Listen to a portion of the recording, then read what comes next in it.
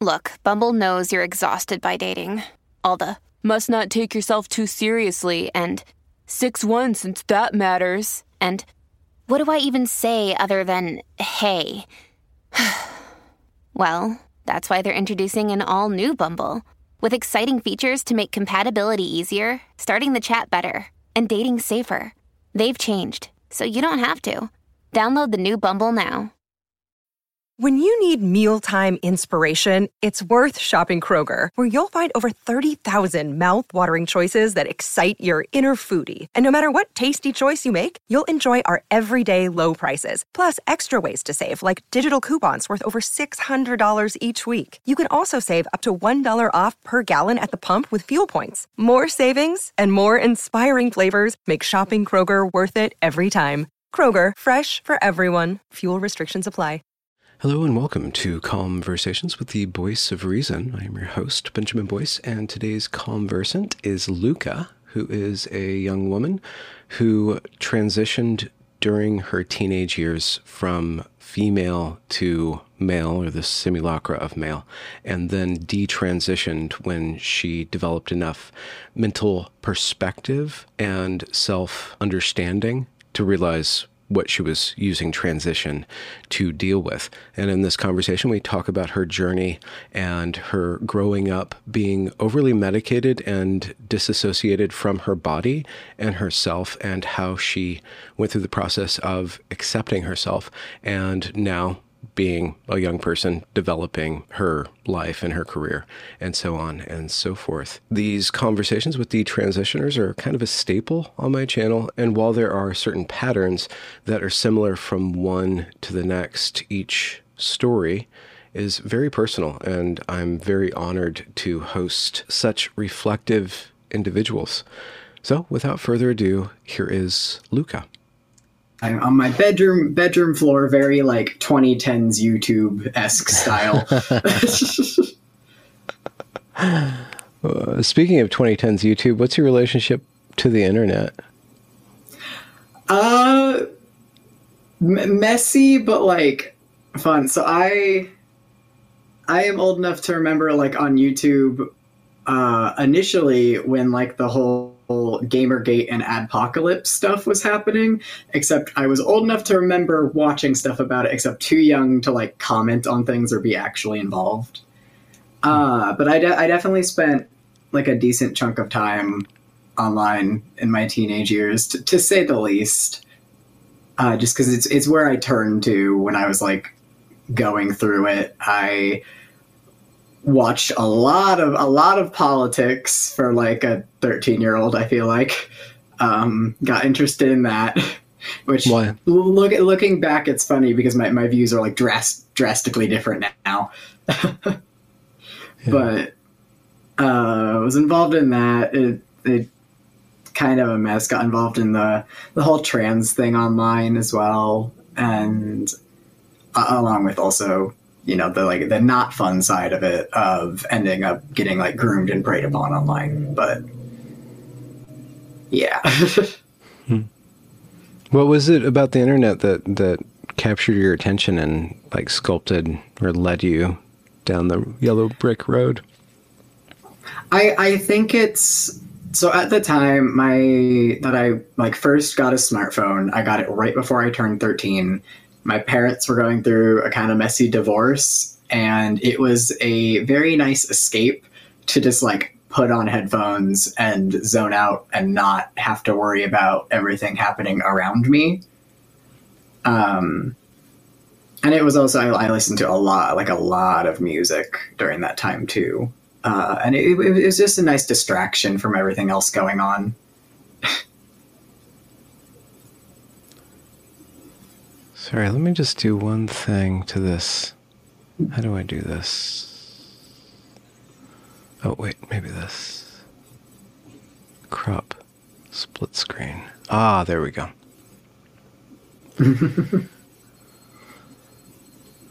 So politics for a 13-year-old. What kind of politics? And what year is this? Date yourself, if you don't mind. So this would be, oh boy, hang on. Let's see, 16. I'm not, hang on, I'm doing quick maths in my head to like find out the year. This would have been maybe like 2015, I feel like is a solid bet there. Yeah, okay. Like I said, there was a lot going on, so going back and trying to dates are not my strong suit. Yeah. But I try my best. And so I remember this Gamergate thing.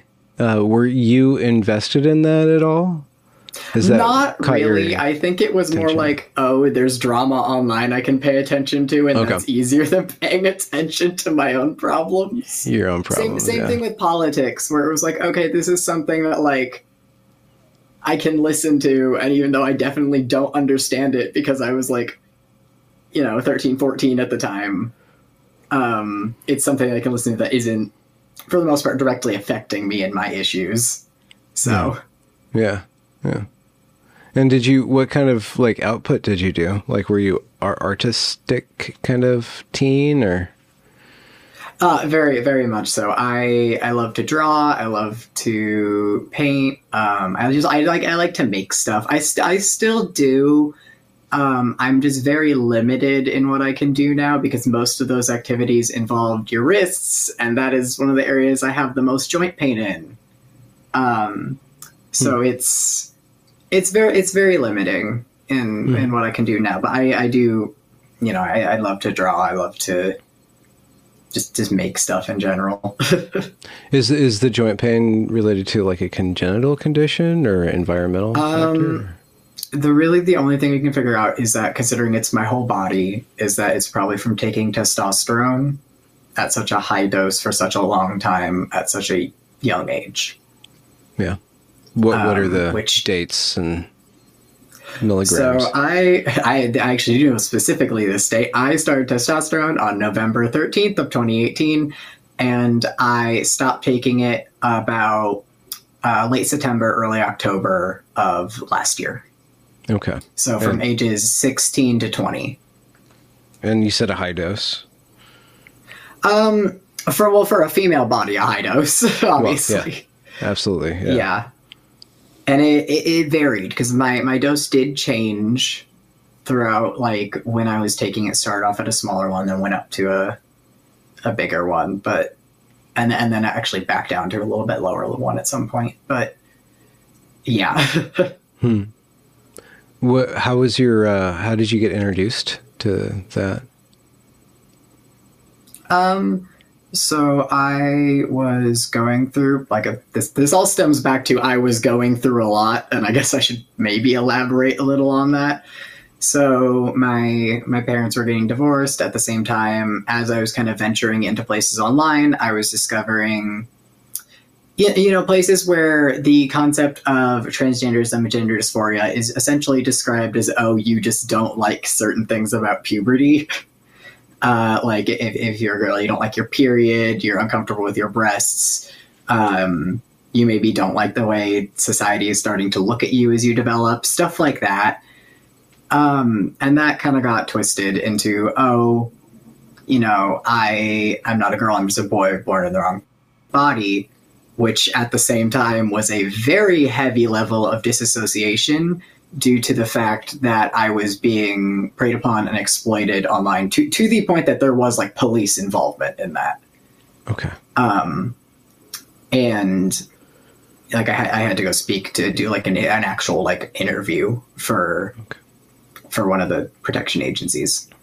A male was chasing you down, or a female? Do you know? Yeah. So there were multiple times I was preyed upon online. Only one of them ended up getting police involvement. But it was an adult male who was significantly older than me. And so naturally after that, heavily, disassociated from my body as this thing that like, it was essentially the idea of like, okay, if I transition or I'm having these feelings, it was almost like a fresh start to become a new person. And in a way, and of course this is in hindsight, little like 14 or 15-year-old me didn't realize this, but it is a way to essentially become a new person and saying all that bad stuff that happened and the guilt and the shame that you feel about all that bad stuff, that didn't happen to me. That happened to someone else, and I'm not that person anymore. So therefore it didn't happen to me, and I can like push it away and not really have to, you know, come face to face with absolutely how horrific some of that was. Mm-hmm. And it was such a heavy level of disassociation that to the point when I like, got to 20 and I started detransitioning, it felt like it hit me like a bus. It like snapped back into like, oh my God, this is my body. What have I been doing? What has happened? Oh, wow.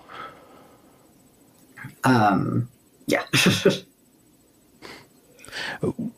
Looking back on it, I guess you were 13, 14 when people started manipulating you online, grooming you online. Mm-hmm. Yeah. What would have been the proper kind of skill set had you been educated to detect that? Like, what were some of the red flags or some of the positions that you might have put yourself into that you shouldn't have been put into or like allowed to go into, or mm-hmm. some of the certain signals that you didn't pick up on because you didn't know any better? I think a lot of it at the time was also me not feeling like I had someone to talk to in my life, and therefore kind of latching onto anyone who I felt would listen and care for me at that time. And a lot of this happened on an app that is now, I found out like as an adult, known for having a severe predator problem. Which was it's Kik, K-I-K, not the streaming service. But so it apparently has a very large predator issue on there. Oh, okay.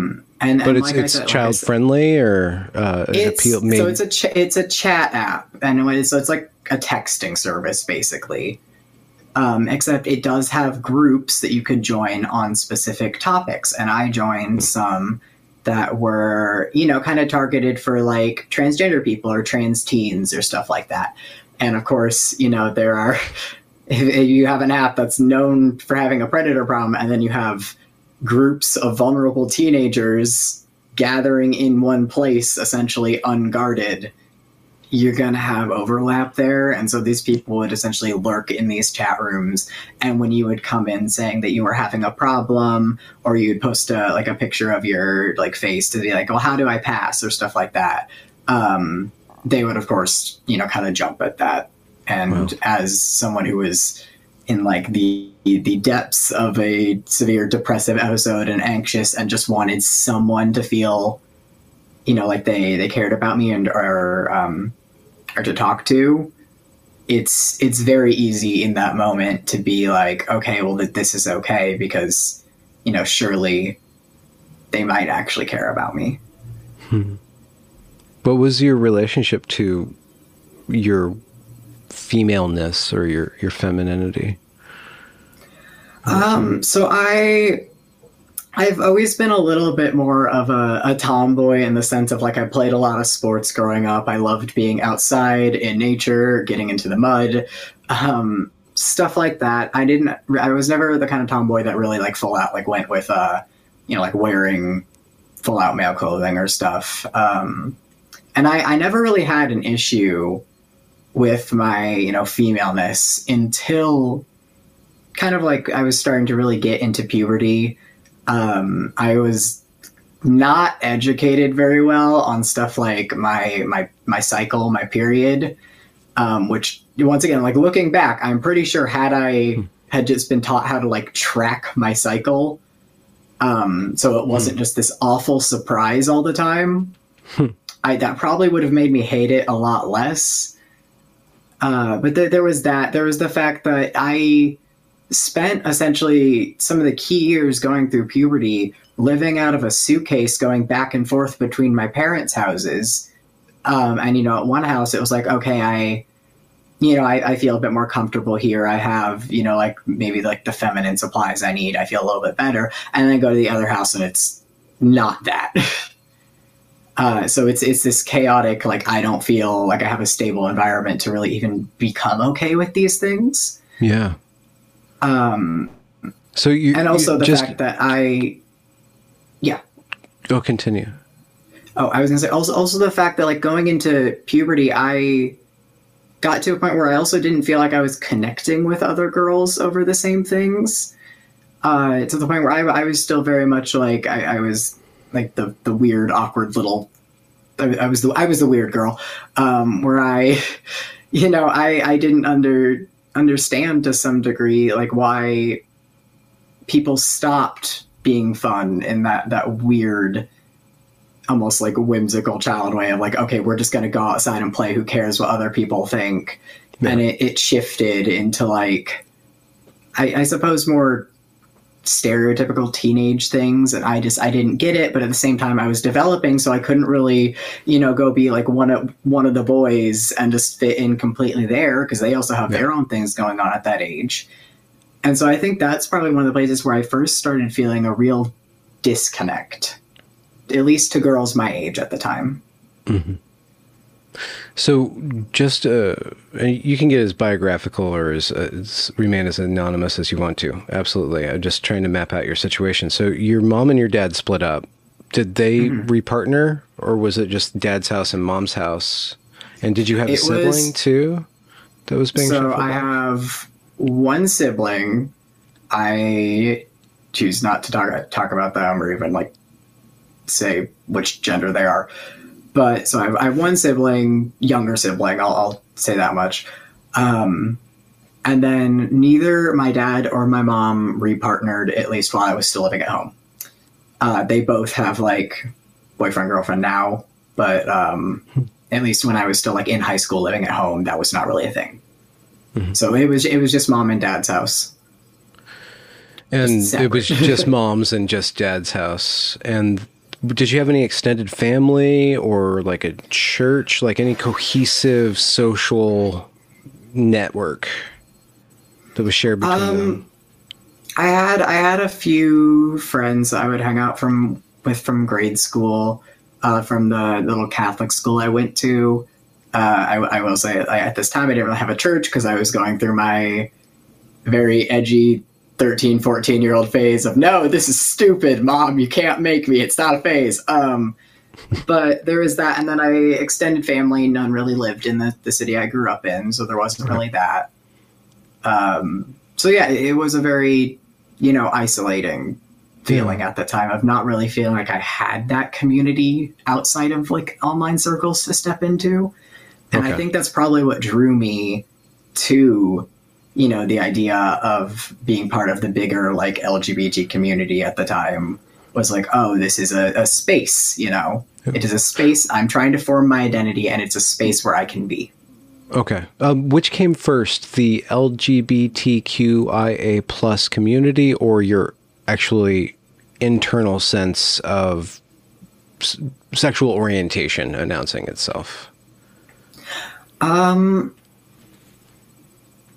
They happened almost simultaneously, because by the time, so when I was like just going through puberty and like, going from like 7th, 8th grade into high school, this is around the same time when gay marriage was legalized, and this was like a big conversation. And so of course that was getting a lot more attention, and that was obviously becoming more and more prevalent. And as I was developing. So it's a little bit of like chicken or the egg of which one came first, because I had crushes on boys, I had crushes on girls. But it's the over labeling definitely I feel like came after. Yeah. But within that LGB community online, it was kind of marketed to you, or you perceived it as a place where you could just be yourself between categories, exploring, developing without, it gave you a container to be yourself or explore yourself and catch up with other people who are exploring themselves? Once again, a little. It was definitely marketed in essentially what you're saying is like, oh, this is just a space where you can be yourself. And that of course, found me at the time. And that's kind of how you get into some of the online communities is they do market themselves quite a bit as like, okay, well, this is like this is a safe place. This is a place where you can essentially be yourself. And I do think a lot of this also just happened at like right place, right time, or wrong place, wrong time, stuff like that. Yeah. I mean, other kind of communities can be formed out of several different factors, I guess, like an interest, like a hobby, like I'm into board gaming or like these different gaming, like Pokemon or whatever, or, belief, or like different kinds of discussion topics like politics, things that are, there's a lot of groups that are formed on external things or things that I do, but LGB and probably other kind of communities are more about myself. Who am I? That's kind of like the work. So it can be kind of tempting on one hand because certain people and probably girls,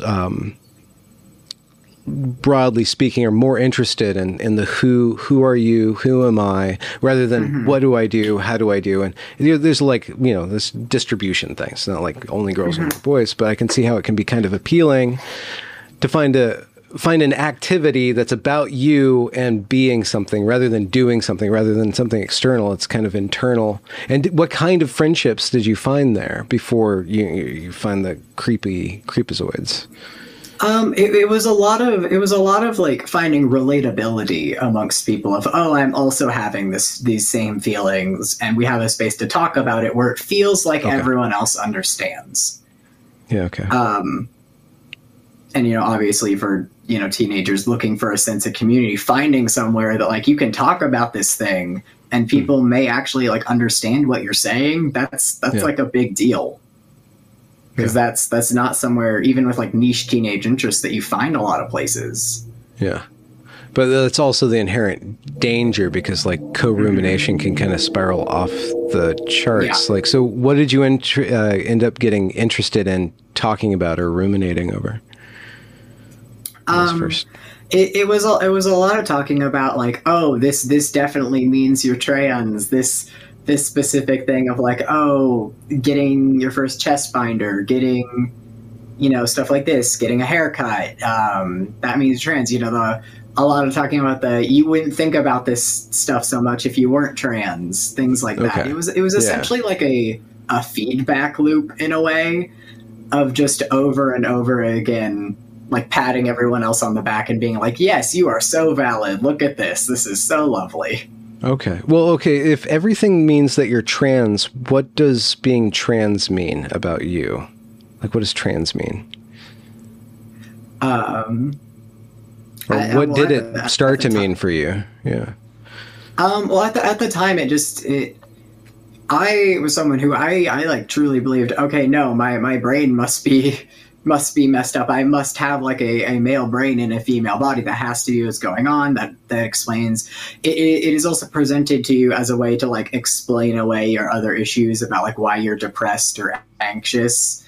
And so naturally I was like, okay, well, this is like at the time what I thought was solid reason for why I'm feeling all the ways that I am right now, and like why I'm so anxious, or why I'm depressed, or why I don't like these things about myself. It was like a solid, almost like medical reason that I could be like, that's why. It's not.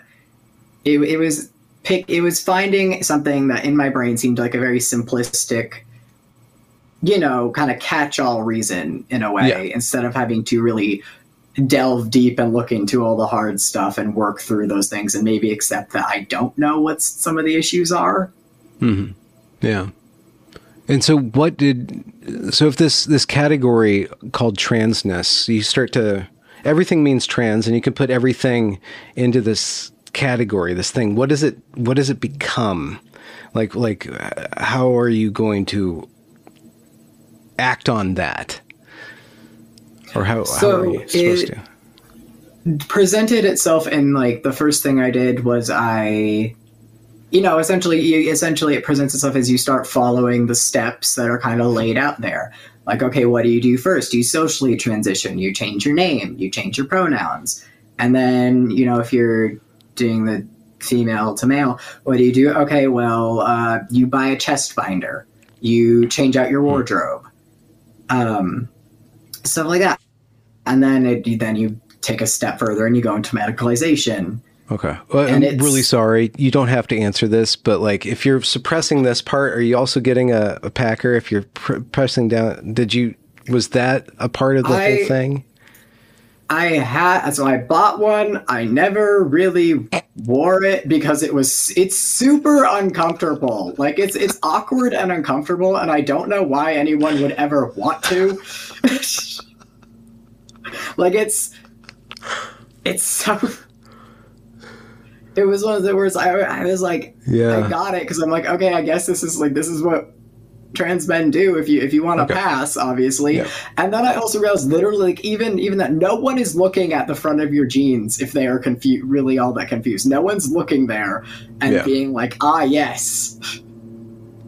Well, that does bring up an interesting point. And again, for anybody who's listening or to you yourself, like we're talking about very personal matters, and I just want to like I'm trying to approach this humanely and respectfully to you. But if you're not really attached to to having like a prosthesis of male genitalia, then there's that's not a sexual component, but how you describe that, well, I mean, there's some sort of sexual component there, but how you describe it is other people seeing you. So there's something about transness that was about like being affirmed or being seen from the outside as well as internal drivers. The entire thing, in a sense, is all about, needing that societal feedback of, yes, this is what's going on. Because, it's one of those things where, like, if you were alone on a desert island and you for some reason had these feelings, would you feel the need to, dress a certain way or hide your chest or do anything like that?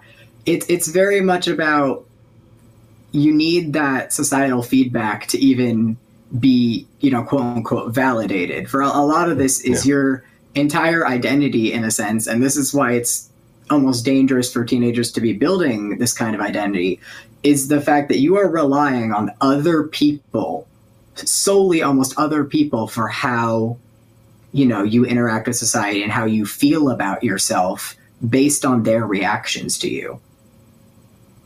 It's rather interesting in that way, where it's like, instead of, I don't know, let's say the other kind of like youth movements of people wearing different kinds of clothes where they were, sure enough in themselves that they didn't care what society thought about them. They're going to dress like this anyway. You have the opposite of that, where it's, I care so much about how society sees me that I am building my entire identity off of if I am getting the right societal feedback. And if I'm not getting it, I'm going to demand said societal feedback. Yeah. And how far did that cause you to become hypervigilant about how you were perceived? Did then gender dysphoria, so-called, follow from the trans identity after you started to reaffirm? I would say it did, because it's, at least in the sense of, it switched from like general bodily discomfort into focus on essentially specifically the things related to my gender/sex, where it's like, okay, originally it was like, oh, I just feel awkward. Now it's like, I am, I'm hyper focusing on, okay, how does my chest look? And then eventually, how does the rest of me look? How does my voice sound? How am I standing? How am I walking? How am I sitting? What mannerisms do I use? I talk with my hands a lot, and that was one thing that I, at the time, became hyper vigilant about. Well, is it more masculine to talk with your hands or to talk without your hands? I don't know, but I do remember I can't remember which trans space that being brought up as like a thing that people apparently pay attention to. Shocker. No one actually pays attention to this stuff outside of this very specific niche internet community.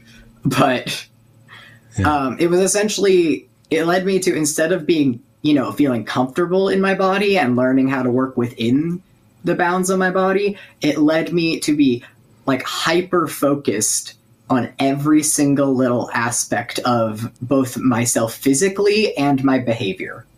Okay.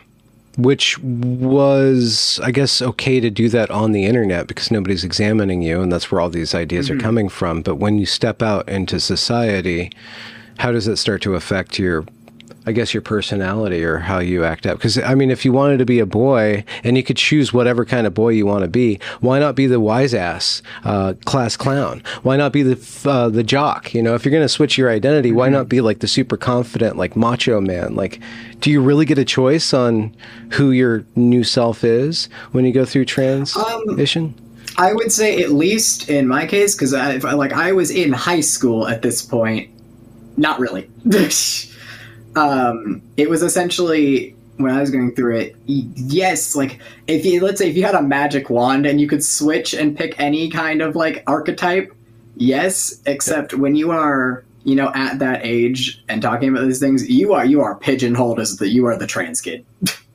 Okay. Or like, whether people openly acknowledge that or not, like, that is, you are known as that. Okay. What is the trans kid though? What's that archetype? Can you describe that?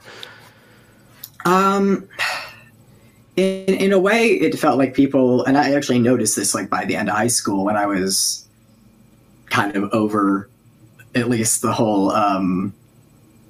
like being open about transitioning stuff, is that you're very much people, anytime like the topic of like LGBT is mentioned, it's that feeling of like you can feel at least one person in the room turn around and look at you, or like they say something and they just want to get a reaction out of you.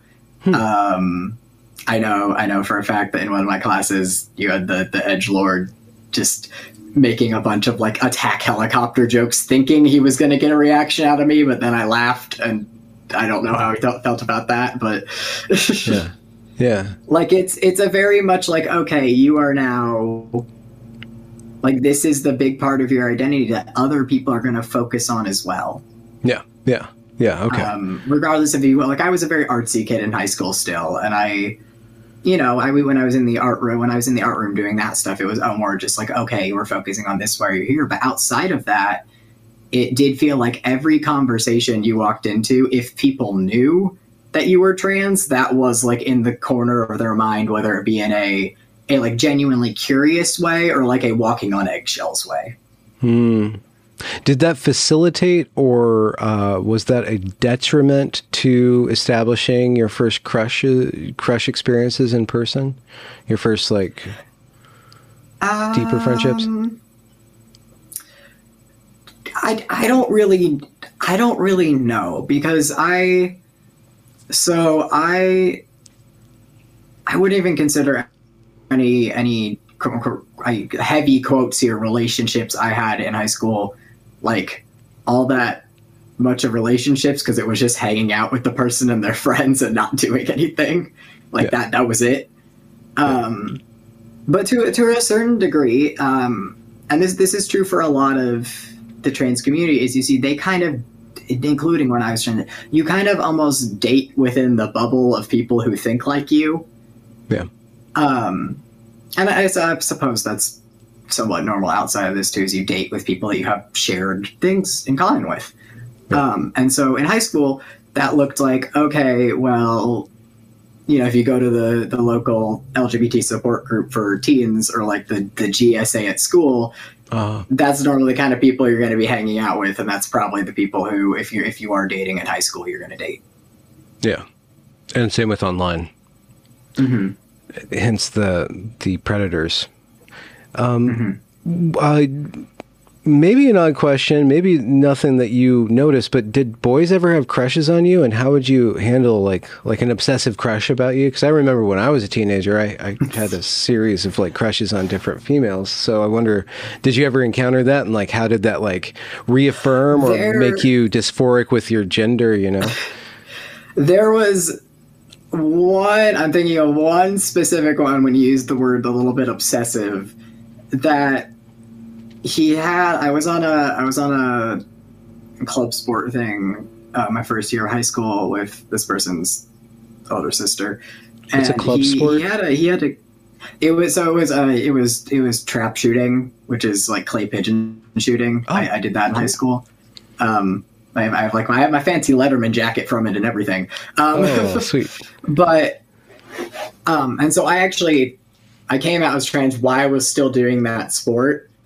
And literally no one cared. And that was actually one of the places that first broke down a little bit of the cognitive dissonance I was having, because it was like, okay, if you've ever been to like a trap shooting meet, specifically in like the Midwest, it is very much like guns, god, and pickup trucks everywhere. And none of these people cared, and they were all respectful to me. And I think that first like broke down the, oh no, these are the people that I have been told online so many times absolutely hate my guts. Yeah. And then they're like high-fiving me after I do a good job, and they literally don't care. I had like the little trans pin on my vest and everything. But anyway, there was one who he had a crush on me before I transitioned when I was still at an all-girls school. And then afterwards, he still did. Which was like after I hadn't done anything physically, but like he still had a crush on me, and I think he came out as like bisexual or something at some point throughout that mess. We were like on and off again talking, because he gave me a little bit of the oh, okay, slow down, but.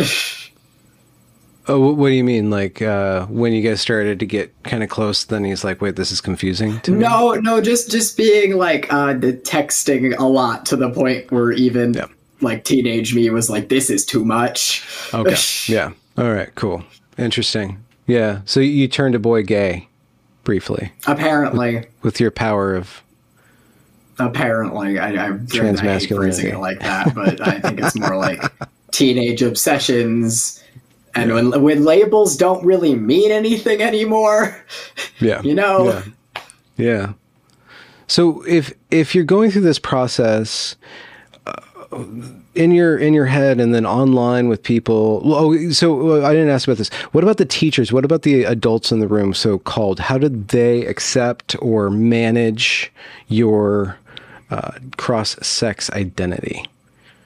So everyone was pretty respectful about it. I was never one of the people that like made a huge deal about like being misgendered or called the wrong name or anything. I think at the beginning of each semester, I would just like politely, I just sent them an email that was like, hi, I'm going to be in your class. It's this block.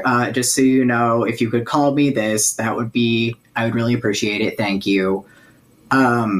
Just that, and like I said, I would never really get mad if someone messed up. I've had other people that would get mad, like on my behalf, would get offended about it, but it never bugged me. The school counselors and stuff, I'm gonna be real, I don't think they knew a lot about the topic. Like my high school counselor was also one of the GSA sponsors, and I think they just wanted to be nice people and weren't all that educated on things, and we're just like, well, hashtag be kind, you know? Okay. Yeah. Okay. And they were like, okay, well, this is what we do, I guess. This is, you know, I'm a good person, so I'm going to affirm you in this, and this is what we do. Was there any source of pushback external to you? Not really. I never really had a teacher that was like, I'm not going to do this. And I think it was because for a lot of them, it was like their first time really dealing with this. Because if we talk about like the wave in people identifying as this stuff, I would be like right at the very beginning before it, like, at least of like in the mid 2010s, like before everything shot up. Yeah. To the point where even I noticed this, where like in my senior year of high school, I was like, wow, there's a lot more like freshmen and sophomores with these interesting identities. But for a lot of people, for a lot of my teachers at least, I was, you know, one of the first ones that they encountered, really. At least in the way that like I went about things. Wow. And so 16 is when you started to medicalize? Yes. Wow. What was the roadmap? Did you come up with it yourself? I guess you said that things were laid out for you, how to enact this trans identity. So the medicalization thing, that is where it did break off from like your standard like roadmap layout, I should say, is because my biggest problem was my chest at the time. I was uncomfortable with it, obviously, because it had been one of the things that led up to me being, victimized online was my chest, in a sense of like, that is something that was used to prey on me.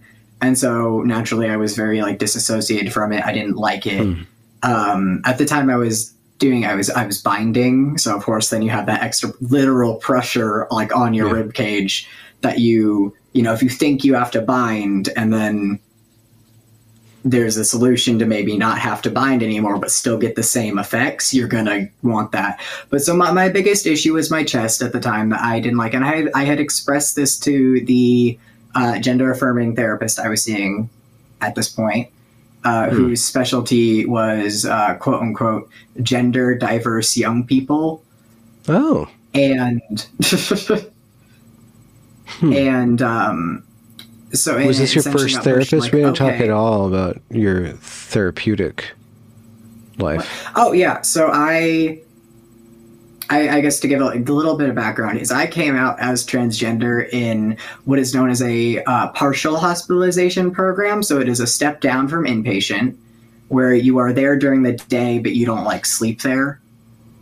So it's essentially an intensive therapy program. Okay. And I was there because of the trauma surrounding being preyed on and being very depressed due to other life circumstances and things like that. I came out as trans while I was there. That is where my parents were told about it. That is where you get the first little mention of the perceived suicide risk of like, okay, well, we better go along with this because otherwise there's suicide risk. The whole would you rather have a living son or a dead daughter thing. Yeah. And so that's where that happened. And then from there, after I came out, I was switched over from my like normal talk therapist to a therapist that specializes in this, who was a gender affirming therapist. Okay. So did your therapist, your vanilla therapist, did they feel out of their depth and then like schlock you over to the rainbow sherbet therapist? That is essentially what it was, where my therapist was like, well, I can keep seeing you, but also I'm not specialized in this issue that you are specifically presenting, but we know this other therapist who is, that might be more useful. Okay. Were they more useful?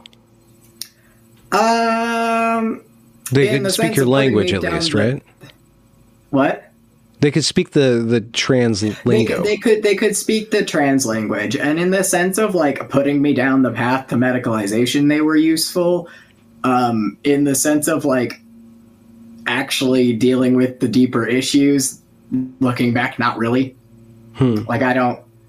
The whole like getting preyed upon online and the trauma resulting from both that and like then the response to that in real life when it came to like the police and my parents and stuff. Yeah, that was never really dealt with. I think I did 1 or 2 sessions of like the eye movement therapy where you like stare at something.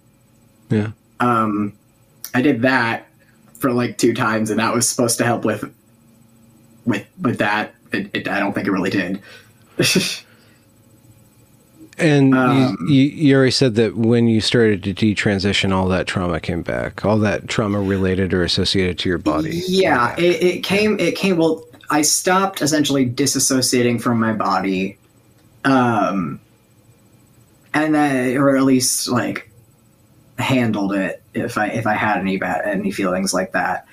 And came to realize that that's what I was doing in the first place.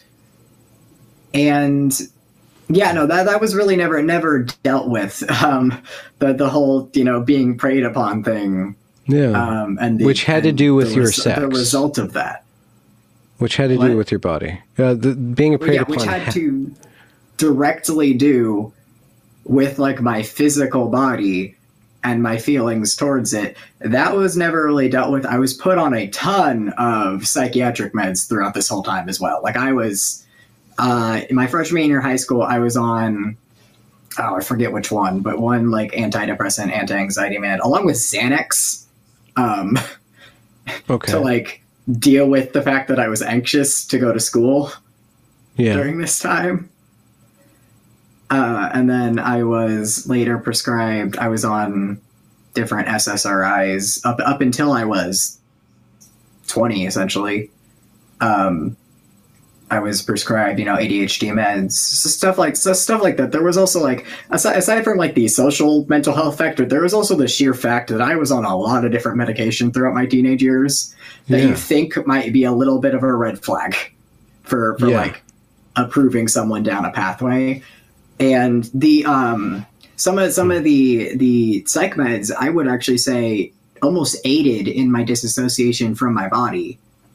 More so because they put me at kind of like a foggy baseline where, I don't really have to think about these things if I'm a little bit too doped up to really realize what's going on. Yeah. Did you pose a risk to yourself or others during this medicated time? Other than that No. Visit to the... No, it was... intensive care. I was going through like depressive episodes, and it felt like the solution was never, okay, let's, kind of teach you how to work through these and like maybe fix the other things that aren't helping in your life, like the fact that you're staying in your room all the time and eating like trash and like not talking to people, that maybe make a stable home life, stuff like that, like stuff that could genuinely have helped at the time was never brought up. And instead it was, we're going to take your medication and like go talk to someone once a week about gender stuff. Yeah. So you're already inculcated into the way to fix things is through drugs. That's what the adults are giving you. Their solutions. Yeah, and it wasn't even just the psychiatric medication. Another thing that was like immediately medicalized in my life was the fact I didn't like my period. Is I was put on birth control at 14 Really? to skip it entirely. To skip it entirely, not to manage it, to just take the pills all the way through and skip it entirely.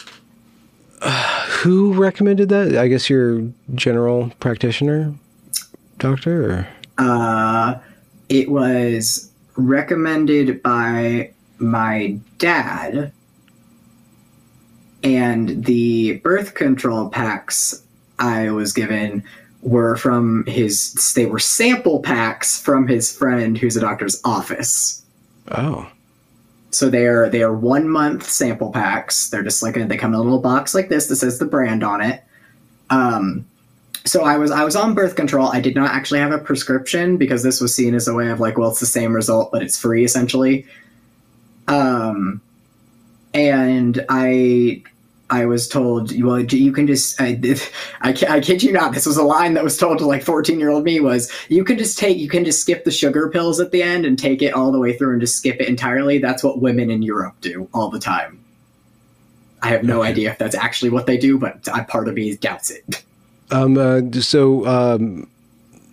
Because birth control is related to your cycle and your cycle changes, it has a different effect over time. And so they give you a certain amount of sugar pills. So you're always in the habit of taking it at a certain time. It essentially, you have like a couple weeks worth of the actual birth control pills. And then like at the end of the pack, there is like 4 or 5 days of just sugar pills, so that way you have like a scheduled time where you would have your cycle, but you're still in the habit of taking the pill at the same time each morning.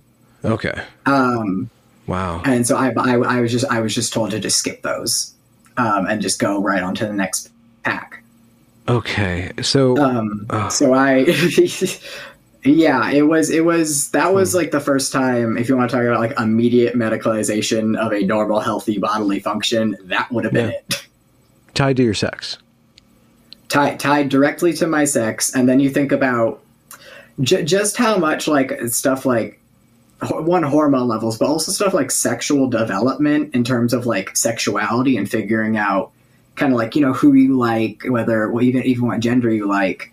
And then you have like a teenager who is essentially on hormonal birth control mixed with a bunch of different psychiatric meds that can also mess that up. Yeah. And it's like, then it's like, okay, well, no wonder I was confused about that part as well. Yeah. Yeah. You're kind of like a cyborg. You're just kind of swimming in a soup. And then, the internet. I was swimming in internet and medication soup throughout my entire teenage years. And then your gender affirming therapist puts you on the transition path. And this is where your story kind of deviates from other female to male to female. Yeah.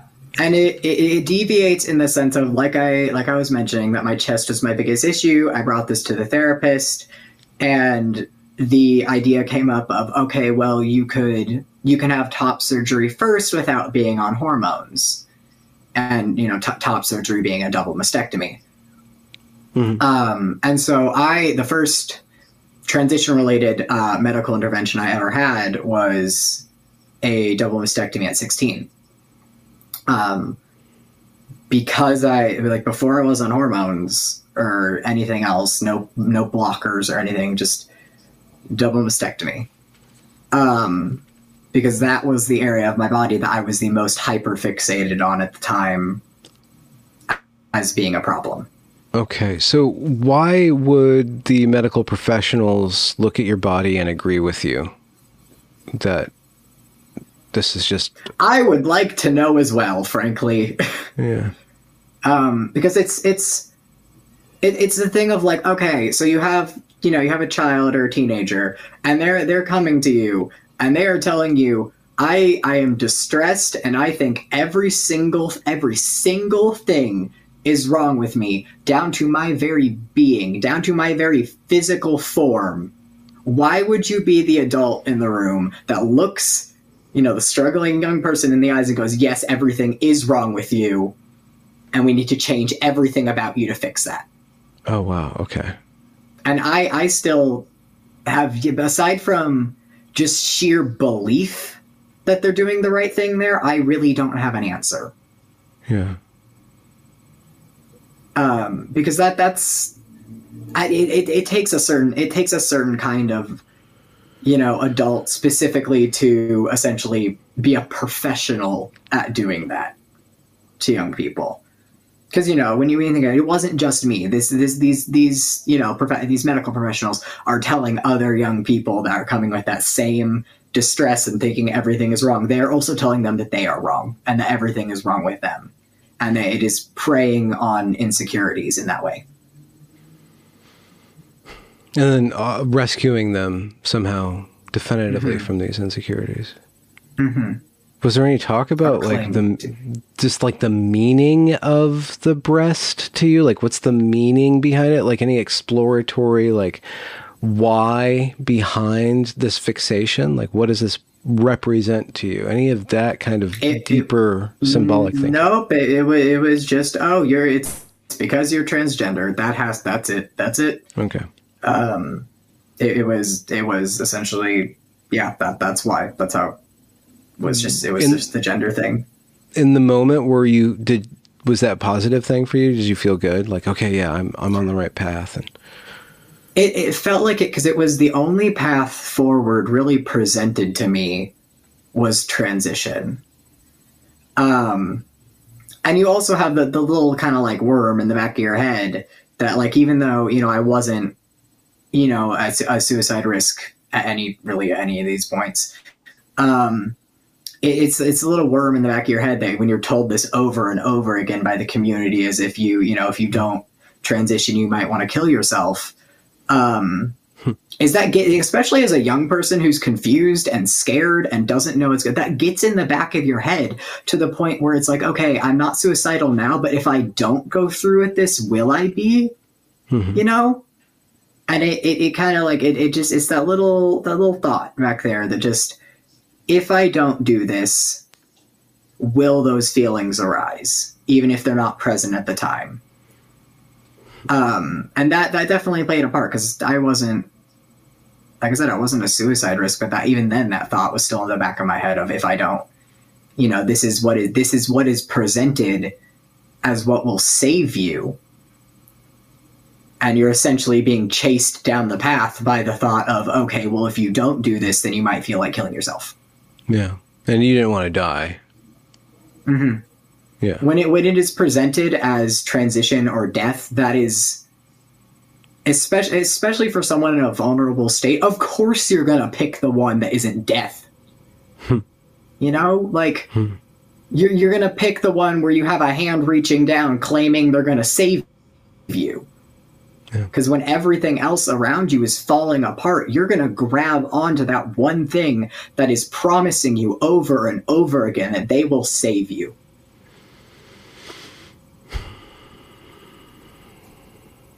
So do you feel like you were given informed consent then for the medical procedure in and of itself, just like what a double mastectomy actually means, the complications, the risks, and then the life consequences of that?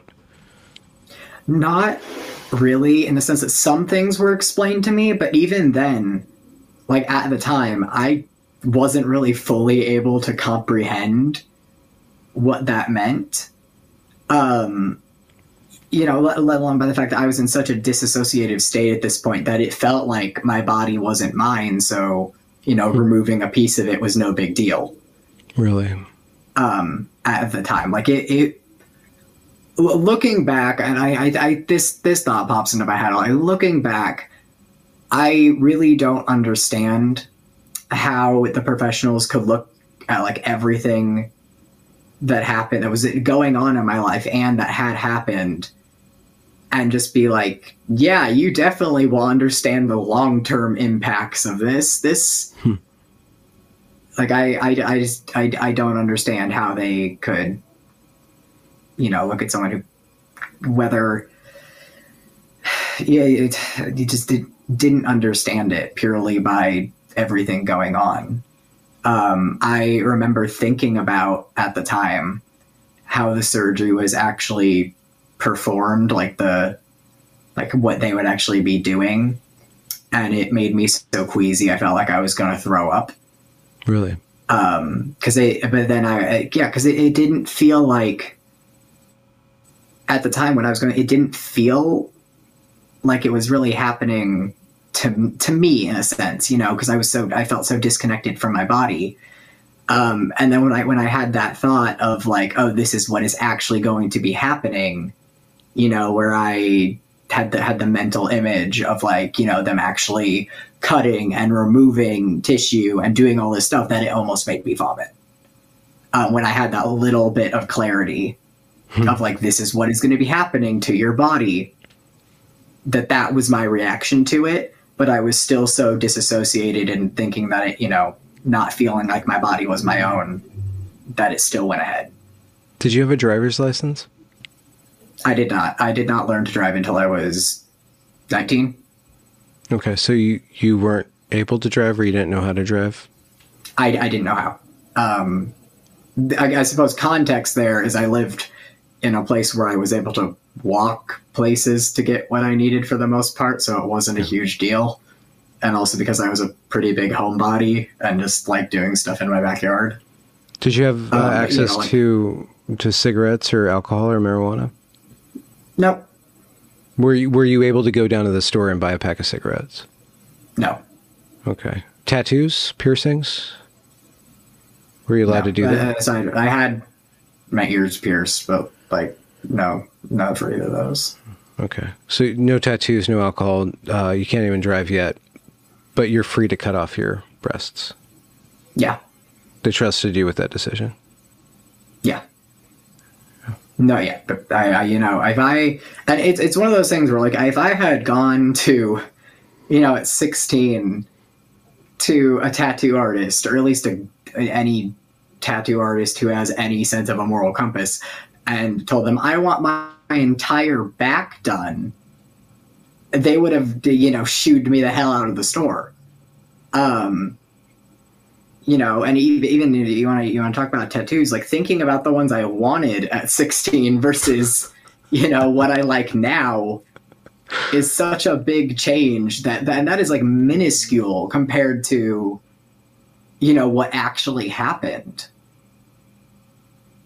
And it's just insane to think about. How was it? The procedure and then waking up from that? So right before the procedure, it was at like 3:00 in the afternoon, so I was already kind of like dizzy because you can't eat anything for that day. But you took your pills.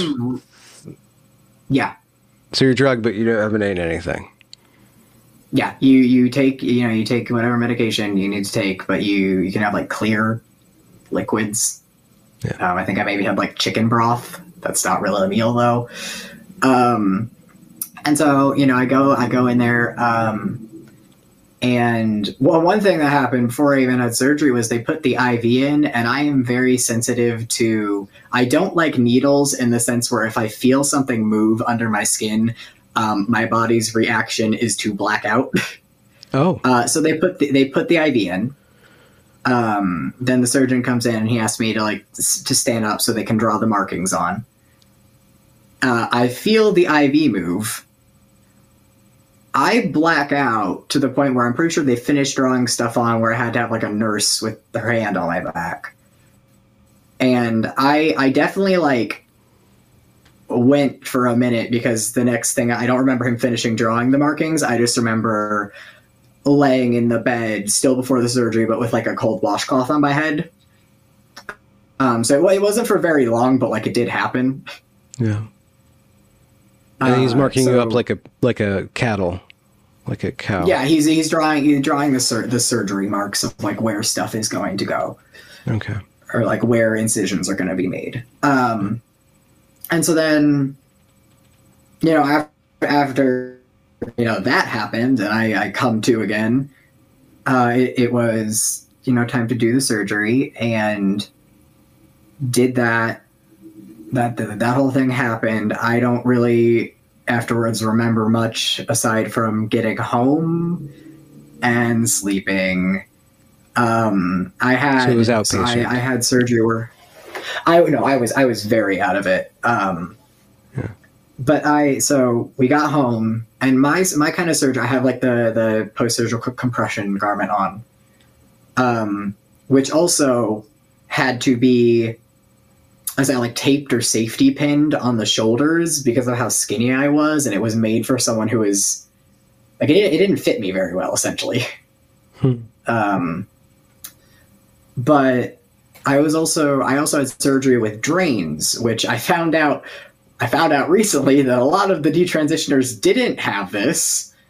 Last time when we all saw each other in Colorado, I was talking to some of them. Apparently they didn't, but my surgeon did drains, which were the absolute worst thing ever. Because it is essentially, and actually I have separate, I'm not going to lift up my shirt, but I have separate scarring from it. So my surgery scar is about there. A little bit below it, there was just a little circular scar where the drainage tube was in. And that helps with swelling and bruising.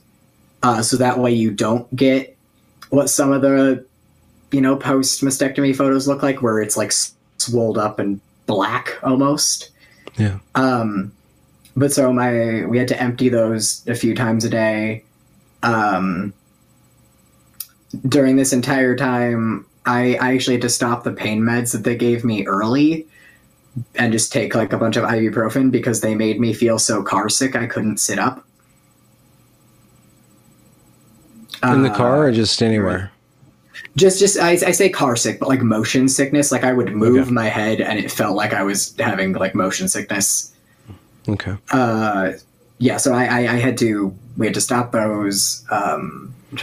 Anything else? When they took the taking the drains out was genuinely the worst thing in the world. Because no one bothered to tell me. See, I thought the drains went in maybe that much under your skin. It was a lot more this much. So 12 inches or 10 inches? So it was essentially almost curled around your under my chest. Pectoral muscle, I guess is called. Under the pectoral area. Here's the thing. They did not warn me that that's how much was going to be pulled out when they removed them.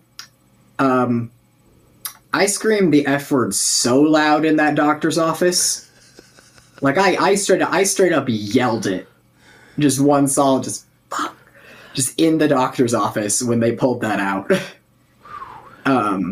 because it hits all as you're pulling out. You're mostly numb, maybe a little sore, but you're mostly numb.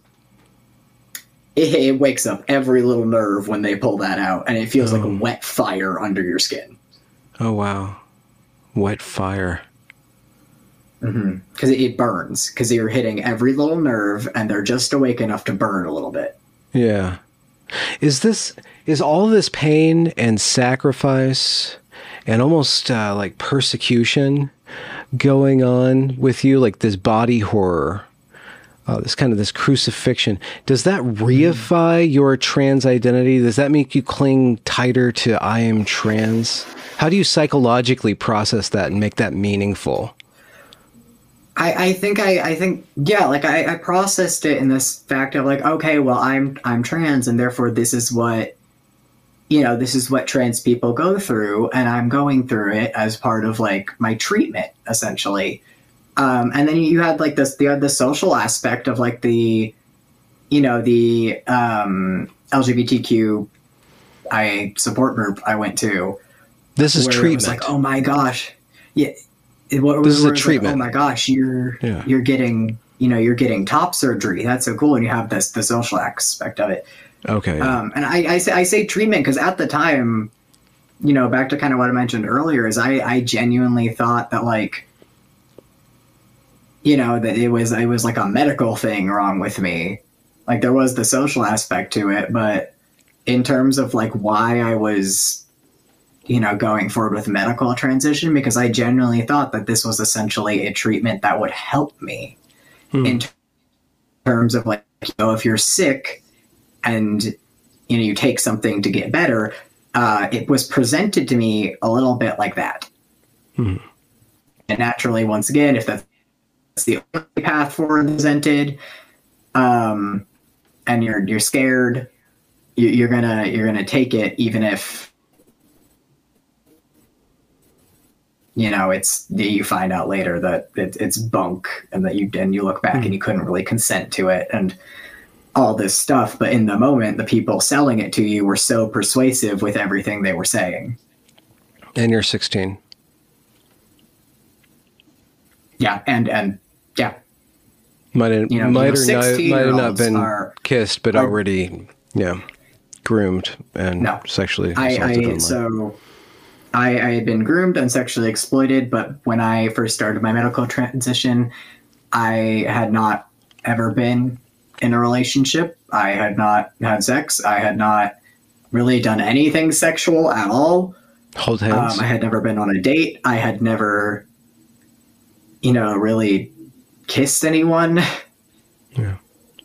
I had never done any of that. And they were still like, so you are someone who clearly understands what it would mean to lose the ability to do certain things there. Yeah. Not to mention the general standard of 16-year-olds are not generally known for having good long-term decision making. That's just kind of like a universal thing that people seem to know, but then casually forget when it comes to this issue. Yeah. But how was the healing process? So I am someone who surgery was wrong, but thank God at least I did not have any complications like some of the horror stories you hear. It was rather quick. I had like T-Rex arms for a little bit where you can't really raise anything because it's so tight right there. Yeah. But yeah, it was relatively quick. I took pretty good care of my scarring just because that was, when you're used to already being medicalized, going through like a scar care routine in the name of healing is pretty easy to do.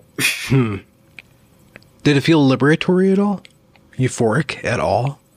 It did, because like when you think about it, before this, I was wearing something that was literally compressing my rib cage for like 8+ hours a day. Okay. So of course, all of a sudden you get this done and you heal enough and you're like, oh my God, I can breathe again. Okay. Interesting. Mm-hmm. And it was nice to not have to because before that I also I didn't like bras because I'm pretty sure it's just because I literally never had one that fit right. It was always sports bras, and I didn't really like having them on all the time. And so of course then you have that aspect of it of like, okay, well then I don't have to wear those or the compression thing. So yeah. And then after you achieve this level of transness, what's next? What do you do now? Is suicide still there, or you're free from the threat of suicide? Well, so since I had surgery in July of 2018. And then in November of 2018, I went on cross-sex hormones because, after I had surgery and I healed from that a bit, it was almost like the hyperfixation that I had on my chest shifted to like the rest of me, or like different aspects of the rest of me. Yep. Because it's almost like just cutting off the hyperfixation instead of fixing why there is a hyperfixation isn't how you solve problems. So it switched from things like, okay, well now I have a flat chest to like, okay, what about my voice at the time? What about, I'm trying to, just the rest of me maybe not looking super masculine. It was hyperfixation went from essentially on my chest. Okay, well then they got rid of my chest, and instead of, fixing the issue, it just made the issue worse everywhere else. Yeah. Where then I was like picking apart the rest of my body. Mm-hmm. It's like the general, your vanilla psychologist could have talked to you about OCD and coping mechanisms, about obsessive compulsive disorder. But instead of doing that, they see that you're obsessed with gambling. So they take you down to a casino and say, okay, well, you're obsessed with gambling, so just hang out here. So that they will treat your gambling obsession. They're specialists in gambling, right? It is. I think it is a very apt comparison to someone who, has anorexia, and opposed to getting them treatment, you like put them on like eating disorder Tumblr and just say go wild, except it's in person and you're actively doing things to make their condition worse. Yeah. Because looking back, what I really needed is I needed help with like body dysmorphia and just feeling comfortable in my body, and trauma therapy stuff. Like I needed stuff like that, and instead it was essentially, I was going through a very chaotic time, and instead of helping me kind of take a step back from that chaos and realize that things are going to be okay, they affirmed that chaos into reality by going along with it.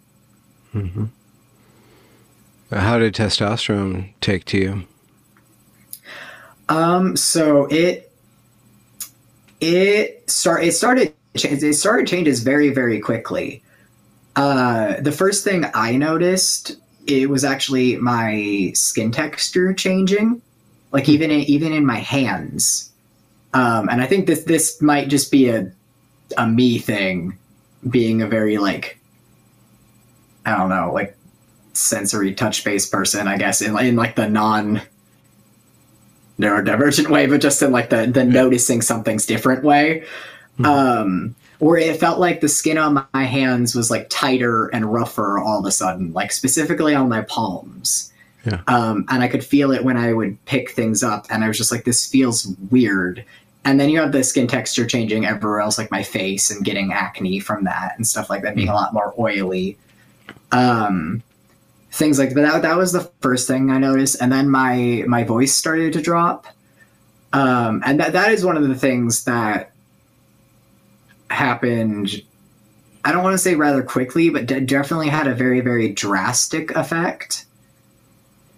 Because my voice did get very, very, very low at one point. And it's not, I'm talking a little bit different way right now, so it's maybe not as apparent as it might be. Do you have a nice silken baritone for us? How low can you go? But I can talk down here pretty much no problem. That is just a thing I can do. And it was a lot lower when I was on testosterone, but I don't like doing that. Yeah. Okay. Yeah. It sounds like you could do that at a drop of a hat, though. I can drop it, but I don't I don't like doing that.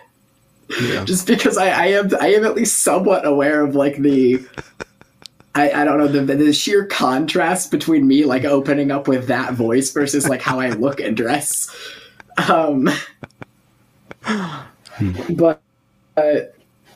Oh, wait, yeah, are you holding a very special stuffed animal? You are. Look at that. I'm holding a lizard. I see if I can get it on gecko. camera. Yeah. I'm holding Shapeshifter gave this to me, Oh.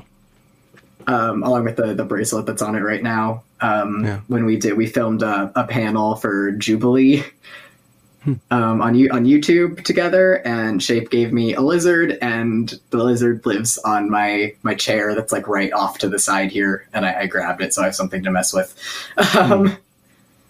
Yeah. But yeah, my voice was a big one, and eventually, you know, I had pretty decent stuff like fat distribution after a while of taking it as well. Obviously, body hair picked up a little bit. I never got to the point where I had like actual like full facial hair, but I would get like the shadow of it. But stuff like that, a lot more muscle mass accumulated easier than it would. There's just stuff like that. I didn't, at the same time that I was taking tea, I was also on Vyvanse at the time. And so those two, so fun fact about taking testosterone is it makes you really, really hungry. And fun fact about Vyvanse is it makes you really, really not hungry. Okay. And so those two together also gave me like an interesting relationship with food at that time, because it messed up my hunger cues so badly, both those together. Wait, hold on. So Vyvanse, Vyvanse, is a ADHD medicine, and testosterone, at least how it affects young boys, is makes them kind of like hyperactive, and so you're taking something to suppress and increase your mood. You're taking like two opposite mood or a kind of brain. Yes, and then there is also an SSRI thrown in there somewhere. So all those things at once. So what are you like? Who are you like to live with? Were you like insane or what? How did you behave? No, because I had specifically like non-hyperactive ADHD, is I think how they described it, as in I just didn't like sitting and listening to stuff for a long time.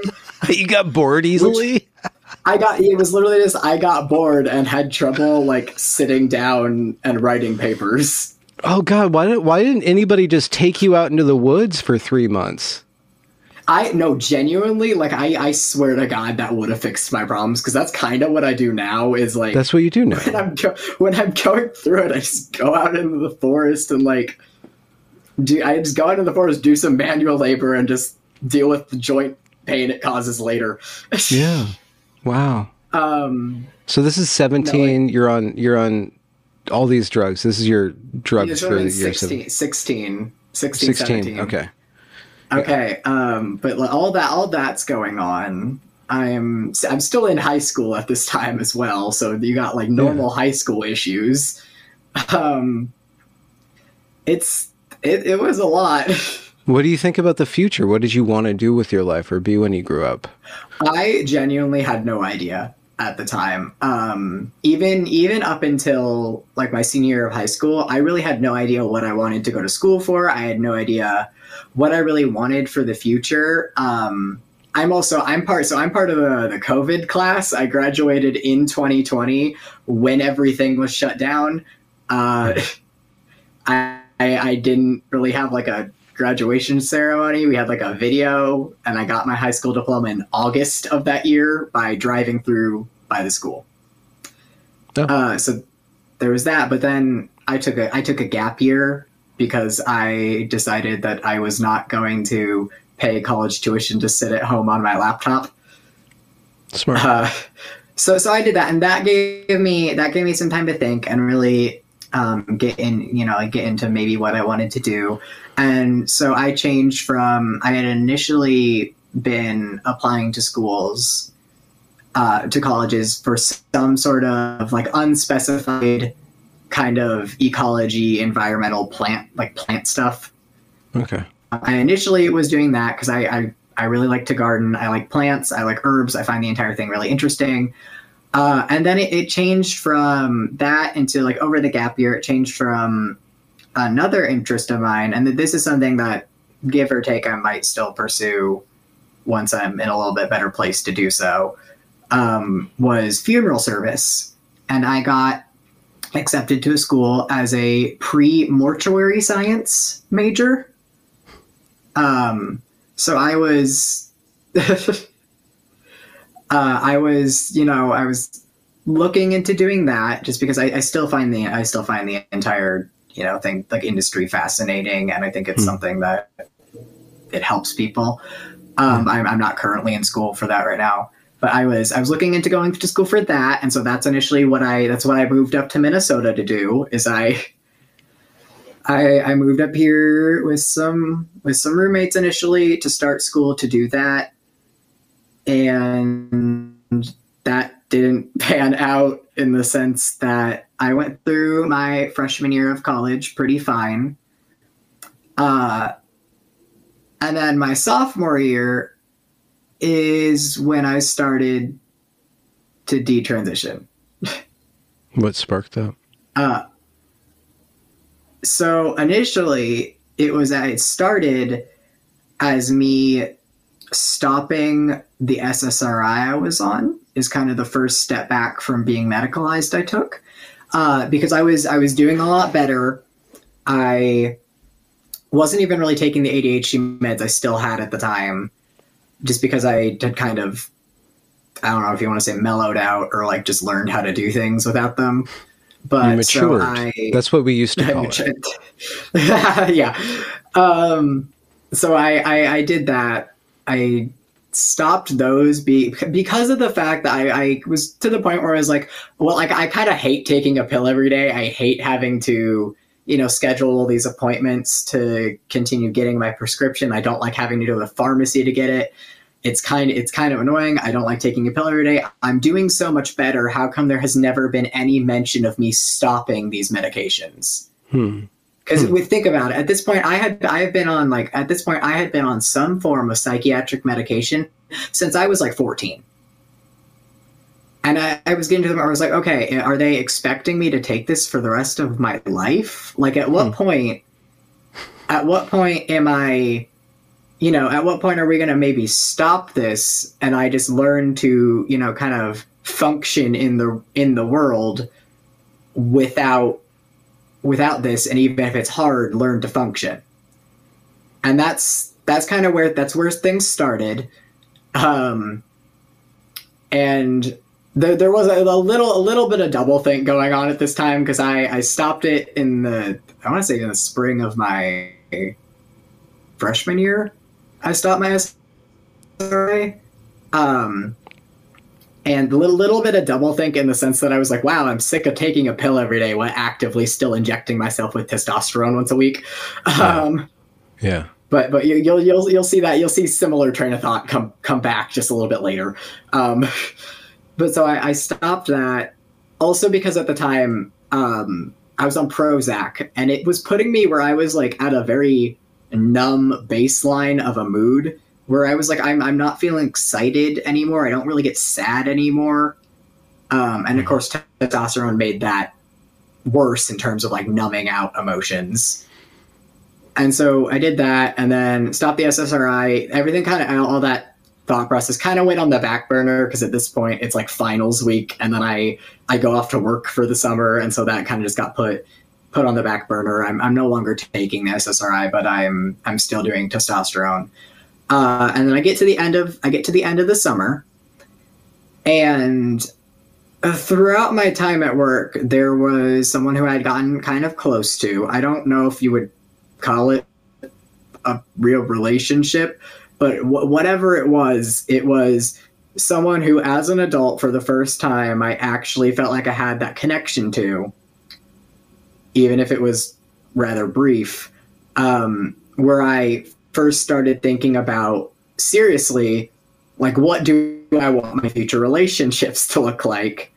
Do I want kids? Because at 16, I was very adamant on that I didn't want children, and I was terrified of getting pregnant because I was 16. Like, and to the point where, after being on T for a little bit, I almost had an hysterectomy at 18/19. And thank God that did not go through. But it was something suggested by my doctor as like the next step. Oh. Based on what? Like, why would you need that taken care of? Are you dysphoric about your internal organs? Based on the fact that I was terrified of getting pregnant, and that was just like sold to me as a rather simple solution. Oh, yeah, we just take it out. Mm-hmm. I don't want to heap trauma upon you, but like the way that these people are treating your body like it's just a piece of meat is just, it's sacrilegious. It's just absolutely sacrilegious. It is treating the human body like it's made of Legos, essentially, that can just be shifted around and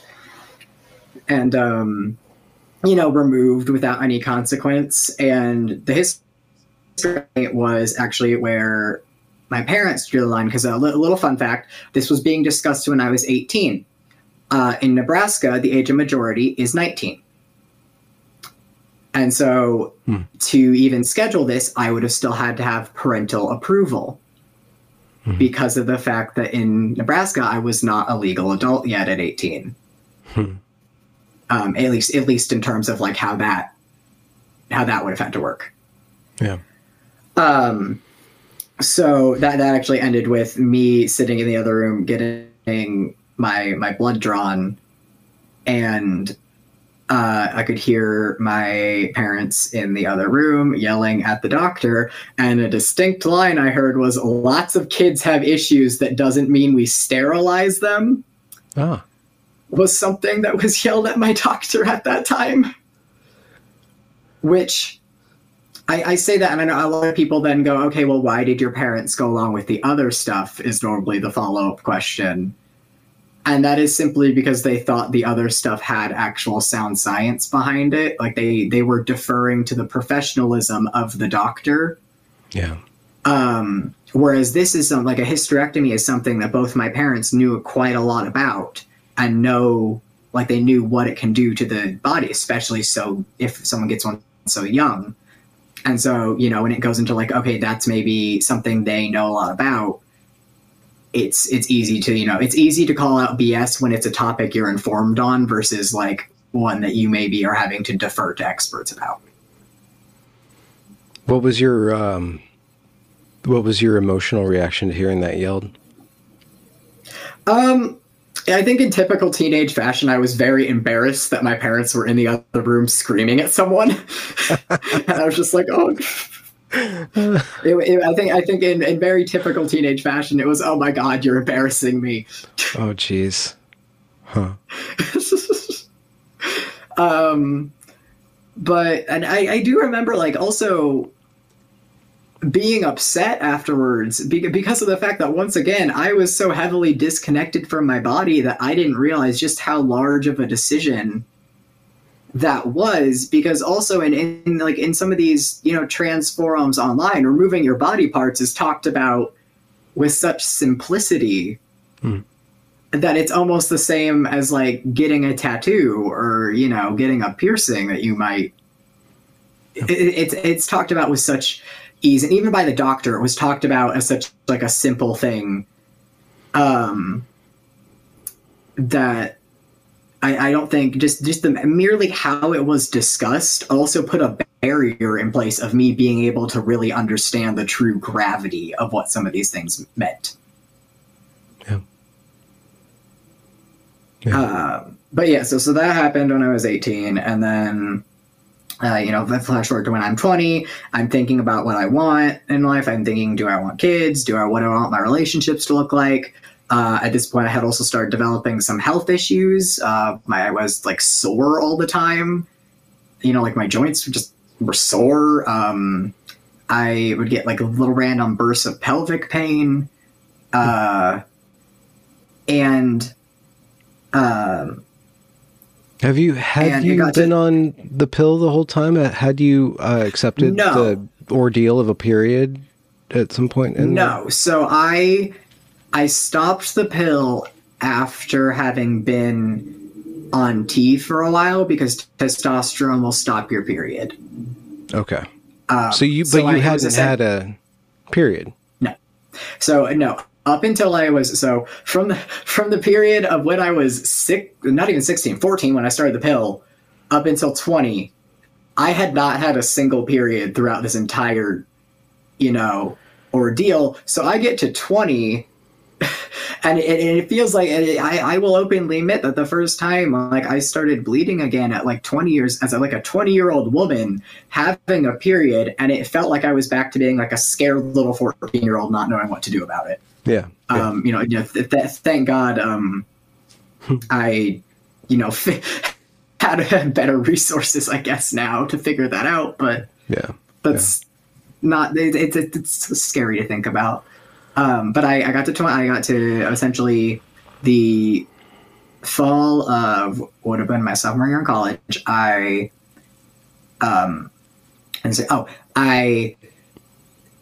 was thinking about all this stuff. I was also at the time thinking about just how much the entire thing limited my freedom, in a sense, in the most aggressively American way to put it. Because of the fact that at this point I had joined a club at my university where it was going on camping trips, and I realized how much I liked that. And how much I kind of like doing spontaneous little camping trips by myself. And also about the fact, once again, thinking about what I want, realizing maybe I don't want to live in a big city. And then thinking about, hey, I'm limited at this rate on where I could move because I need specific blood work done. I need a pharmacy nearby that can fill my prescription and get me the syringes and stuff for this.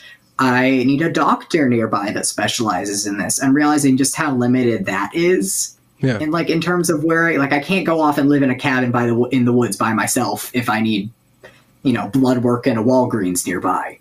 And I was thinking about that. I thinking about everyone kids, and then that led to, do I want to spend the rest of my life reliant on a medical industry?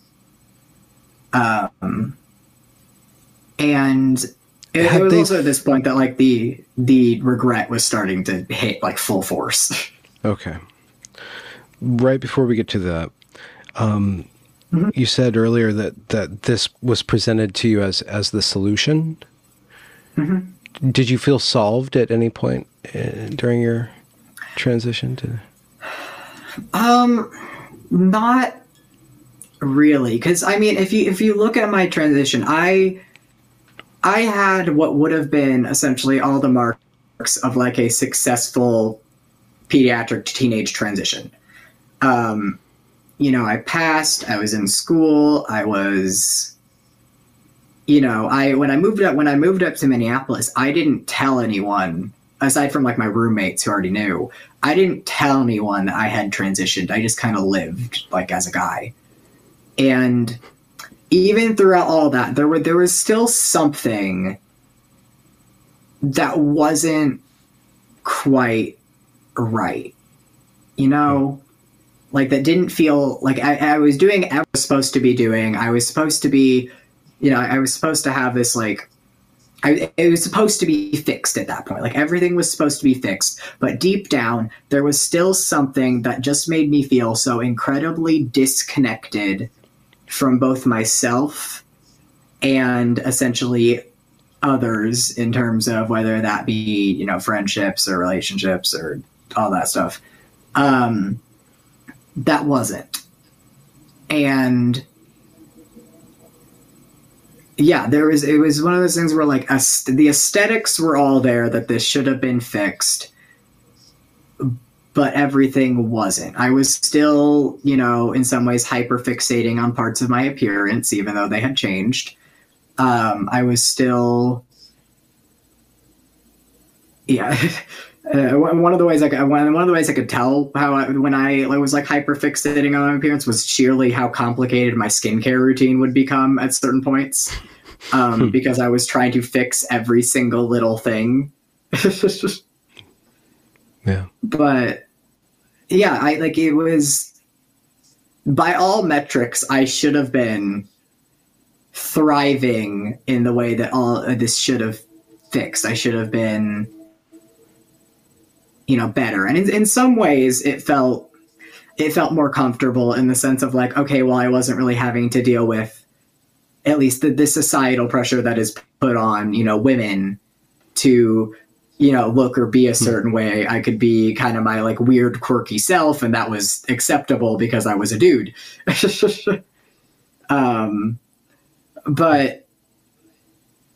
and then I kind of realized that, this was almost me just like I said at the very beginning, it was almost me creating an entirely new person so I wouldn't have to deal with the issues of what had happened to me. And then I got to the part where I made one of the first things I made a Reddit account, and I posted on the posted on the Detrans subreddit. And the gist of the first post I ever made on there was essentially me being, I'm confused. I don't know what's going on. This doesn't feel right. And it was me laying out in very simple terms, and this was before I detransitioned, but the thought process of like, I don't know what to do. Do I dig my heels in and just go full force, almost like macho man living in the woods, or do I kind of take a step back? It was like there was a fork in the road in front of me, and the two paths were essentially dig your heels in and just keep going with this because this is what you've known. This is what is familiar. It's a lot less awkward to have to explain to everyone what's going on if you just dig your heels in. Or take a step back and, start dealing in the realm of reality, even if it's hard. I also think that post had a little bit of me being like a little bit of stereotyping it in the sense of like, well, I feel like I need to stay transitioned to have like the certain interests or energy that I like, like doing very masculine things. Yeah. There was a little bit of that, but it was a lot more confused, and I don't even have access to that post anymore because it was on a complete throwaway account. I just reached out, and then a few weeks later I started weaning off of testosterone. So what was the decision? What did the decision come down to for you? And what was that which decided you on backing away from 4 years of identifying and medicalization and building a self? It came down to similar thought process to when I stopped the SSRI of I don't want to be a permanent patient. I want to learn how to deal with this. I want to learn how to deal with this in reality, and I want to face it head on, even if it's going to be difficult.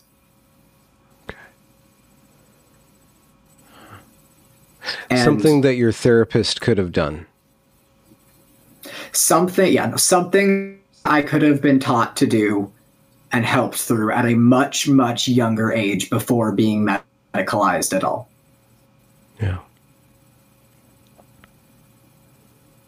Which didn't happen. And then I'm figuring that out on my own at 20 years old.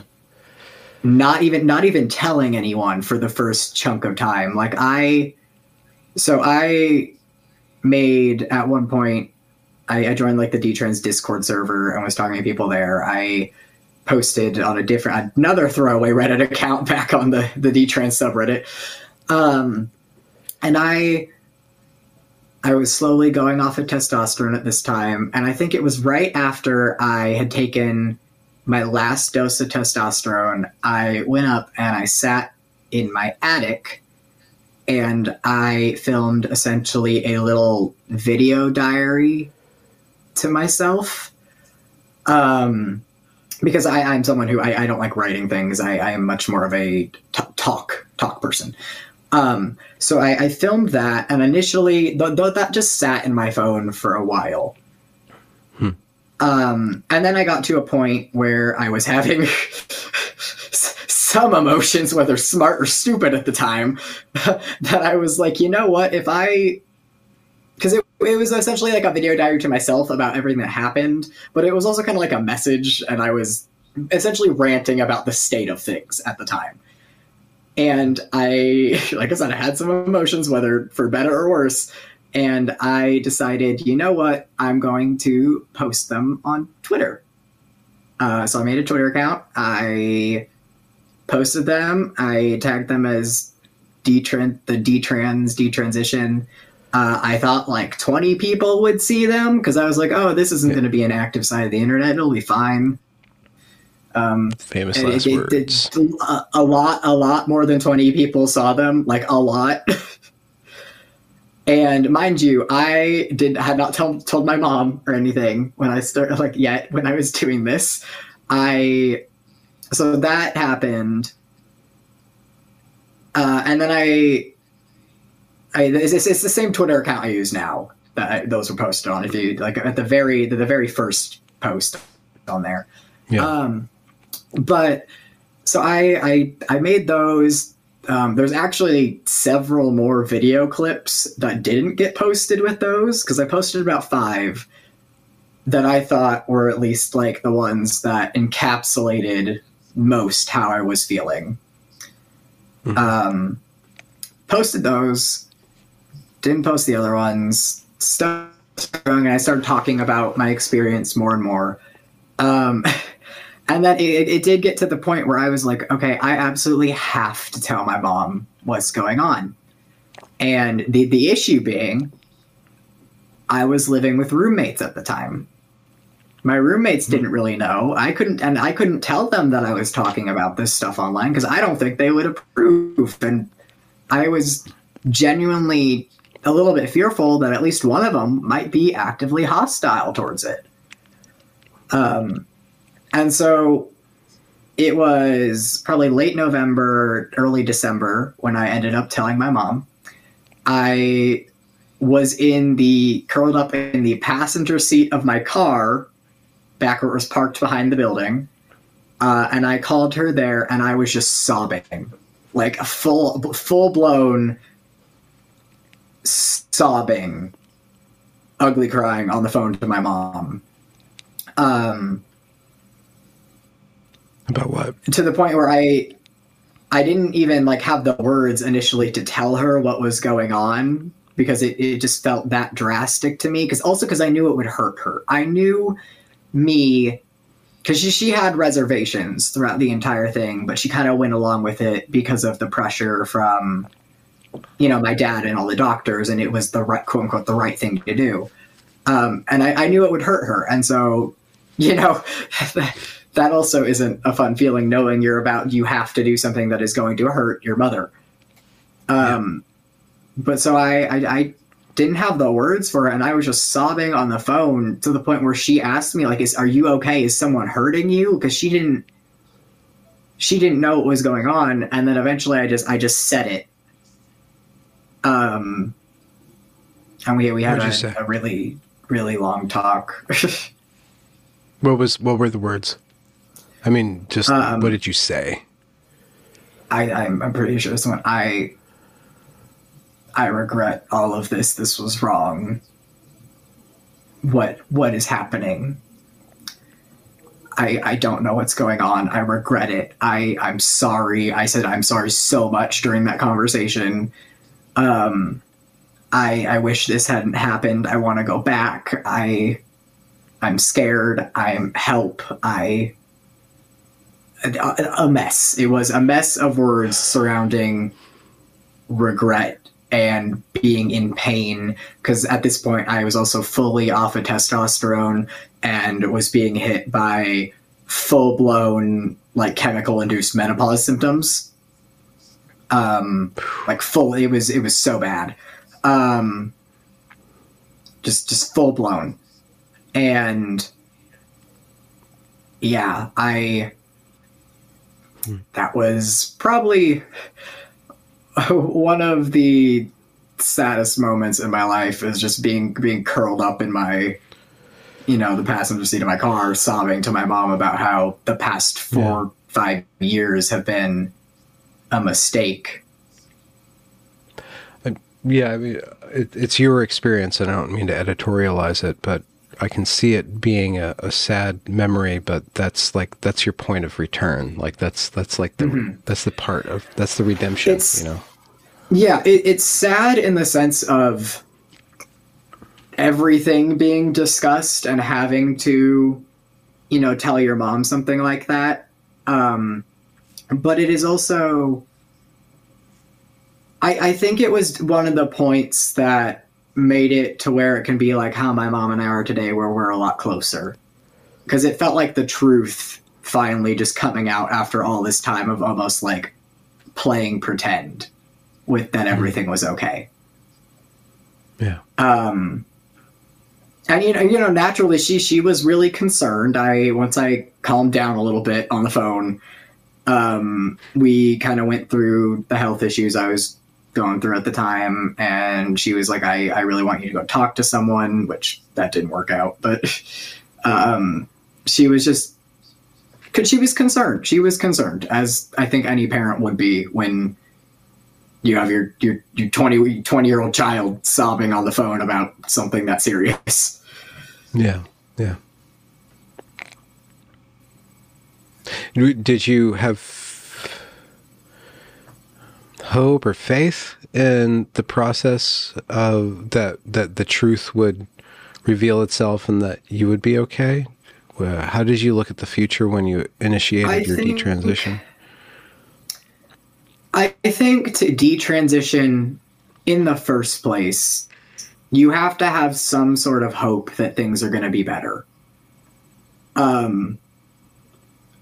Because and I guess some sort as well, because you are having to essentially tear apart this identity of yourself that you have built over however many years you were transitioned.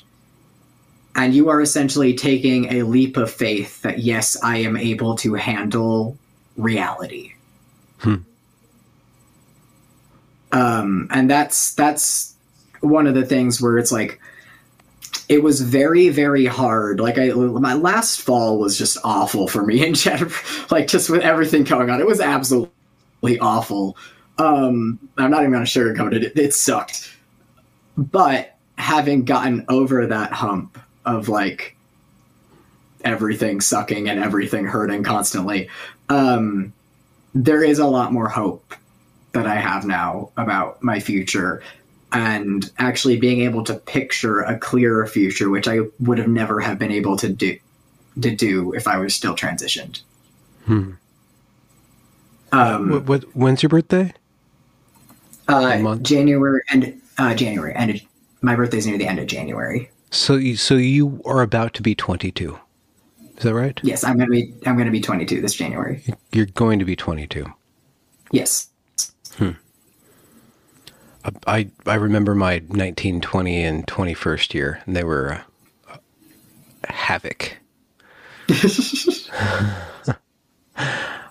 I don't have that extra baggage that you had.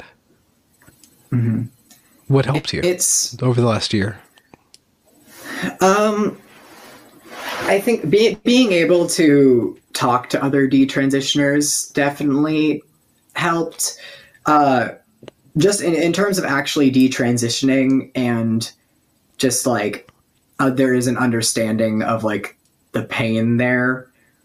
I say actually in the terms of detransitioning, just because of the fact that like there's not a lot of, if any, medical professionals that are all too interested in helping detransitioners. And so you essentially learn things like, okay, if you're going to stop hormones, do it in like smaller increments each time, as opposed to just stopping cold turkey. You learn that from the stories of other detransitioners who did that and said, don't do that. That's not a good idea. And there was that. There was, I think, so in the winter, so essentially last January, I made the decision at that point to pull out of college and drop from my classes, because at the time I was dealing with things like, I still do deal with these, but they were a lot more consistent, also because my apartment was freezing, and so cold made it worse. But like joint pain, pelvic pain and irritation and vaginal atrophy, incontinence, just a mess. My heart was doing weird things at the time too. And I made the decision that I can't do college at that point anymore. And I pulled back. There were days last winter when I would just be like sitting in bed, like looking up at the ceiling, and everything hurt so bad that I was just like, I can't do it today. I can't get up. And I think part of what kept me going, is I did have other things in my life at the time that were hopeful. Like at the time, the job I had, I loved, and I was like, okay, it was a seasonal thing over the summer. And so I was like, okay, I just have to get through the winter so I can make it to staff training for that, so I can do this thing and be in the place I love. So stuff like that, little things like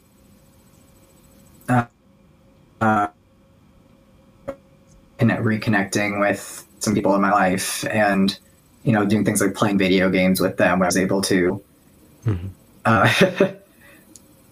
Yeah, it was a mess, but it made me appreciate a lot of the small things I was able to do, like so much more than I did before, and it still does. Like I'll do, like smaller things. I'm like, wow, this is great because I am able to do this now.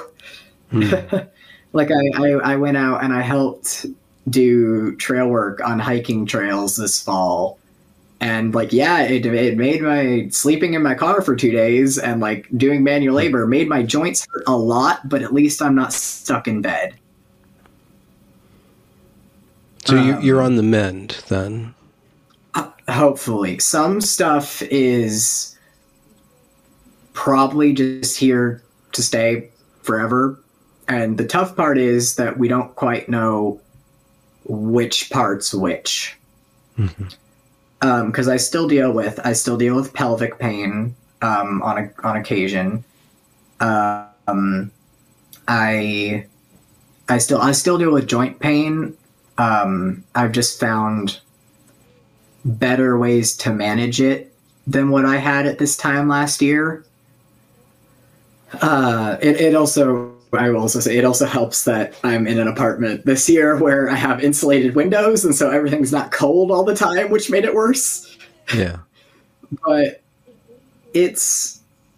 I'm essentially in the process of learning to manage and live my life in spite of what I'm going through, as opposed to letting my health issues get in the way of me living a life at all. Yeah. So your body is absolutely ground zero for reality, but there's also other realities, I guess, that you were distanced from through the trans identity, through these SSRIs, through all this medication and stuff. How is reality? How are you doing? Like in terms of who you are, in terms of being a woman, if that's what you are, if that's how you think of yourself, that's how you need to be. I'm doing pretty well. I feel a lot more just like, I suppose grounded would be the word to use, in my body. Like I feel like myself, I should say. And that's such like a nebulous phrasing of things, but like, yeah. But I feel a lot more grounded, and I feel a lot more in tune with my body. Like even if the, you know, the kind of entire like rhythm of my body is slightly messed up, at least I'm in tune with it, even if it's not traditionally what you would want. Yeah. Yeah, there's that. Emotionally, I'm doing a lot better. I'm doing a lot better. And I feel more, I suppose, fulfilled emotionally than I ever did when I was like numbed out on testosterone and SSRIs. I can cry again, which is something that happened. That wasn't happening when I was on both of those medications ever. Is that a good thing for you? It is, because I think having like pent up like years where you were just like, even if you're going through like awful things and you're not able to release that somehow, is also not great for you. Like I think I cried maybe once on testosterone, and even then it wasn't like a cry. It was just like a like dry sobbing, and that was when my dog died. Like that was it. I was so incredibly numbed out, and even that didn't last like very long, just because of how like numb and essentially apathetic all the medication made me feel towards everything in my life. Yeah, so emotionally I have like my ups and downs still, but I know how to manage them, and I would rather feel them and manage them as opposed to feel nothing and just go through life numb. Has there been a marked difference or change in your ability to connect to other people, or the quality of your connection to others? I would say yeah, because I feel like I'm more capable to like emotionally relate to people now, because once again, when you're all like numbed out, you can kind of like, you can connect with people, but you're not going to be able to feel that like deep connection, you know, of like actually being able to relate to someone on like an emotional level. Yeah. And I feel like I can do that now, which is lovely. It's obviously in certain circles, like the whole detransition thing in general kind of throws a wrench in being able to like relate to people or like befriend people on a certain level. Just because there are people who genuinely do not like the fact that I think it just makes them a little bit uncomfortable, in the sense of like, that's not supposed to happen. That's not, you're not supposed to exist. You're not supposed to, detransitioners they're not supposed to be a thing. If you listen to all of the, you know, like the narrative surrounding transition, especially childhood transition, is detransitioners are not really supposed to be a thing.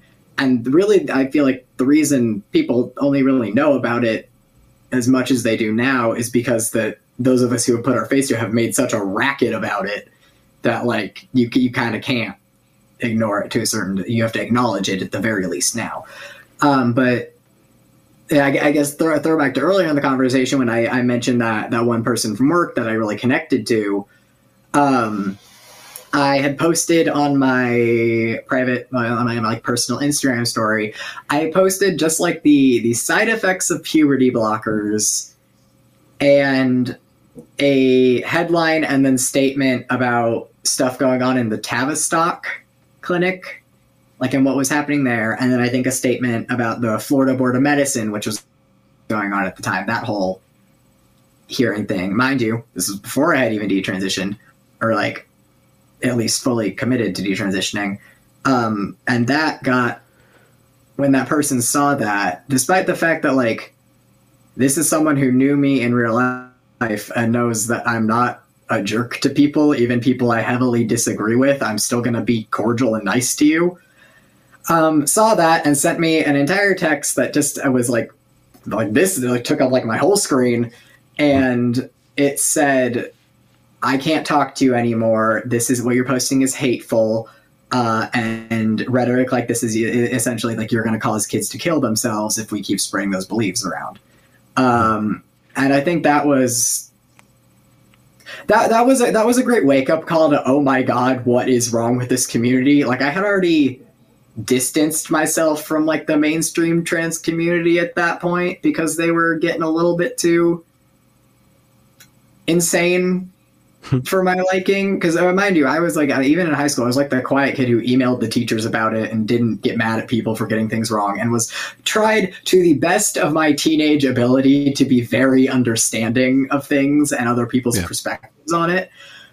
And then you like the community is then seen as like activists screaming at people about pronouns. So like even then, like I said, I moved up to Minnesota and I just like didn't tell anyone about it because I didn't want that. I'd gone through the entirety of high school being known as the trans kid. I didn't want that, you know, in college. So I did that, posted that, got that response. That was a great little wake up call. And then it's been one of those things that like I approach with caution. I'll tell people the way I've done it in at least my personal life is essentially just like a passive refusal to even interact with the topic, in the sense of like, if I'm in a space where it's like, okay, share your pronouns, I just don't do it. Like if they go like, okay, say your name, your pronouns, and then like answer some icebreaker questions, I just say my name and answer the questions, and I skip over the pronoun thing entirely. Which is it's actually more noticeable because I'm like normally the only one who doesn't give a response to that. But I'll do that if someone comes up and asks me specific, like one-on-one, like, okay, Luka, what am I supposed to call you? What pronouns do you use? The response I've started giving people is whatever makes you feel most comfortable, or whatever you see me as. And let me tell you that both of those responses causes a mild level of panic in people. Just straight off that, it does, because people are conditioned at this point to be like, no, you're supposed to tell me. And when you tell people just use their eyes, they do not like that. So I'll do that because I'm at the point where, like, one, I've already been through all this. I'm not going to go back to demanding people use certain words for me when I don't base my sense of self at all anymore on how other people see me like that. But also, like, I don't know, man, I have bigger things to worry about than the words people use for me. Like, there are so much more important things in my life to focus my attention on than that. And, like, letting go of that after years of essentially being told by myself and those around me and the broader trans community, like, that is something super important that you have to focus on all the time, really made me realize just how much of, like, my teenage years I kind of wasted focusing on that. And, like, putting so much stake in something that at the end of the day, like, to myself is completely meaningless.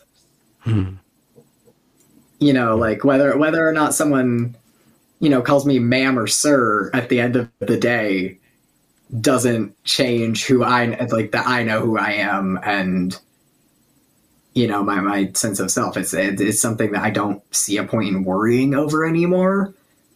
I find it vaguely amusing when people try and figure out, like, what I am, specifically when I maybe, you know, have a sore throat or something and my voice is dropped a little bit.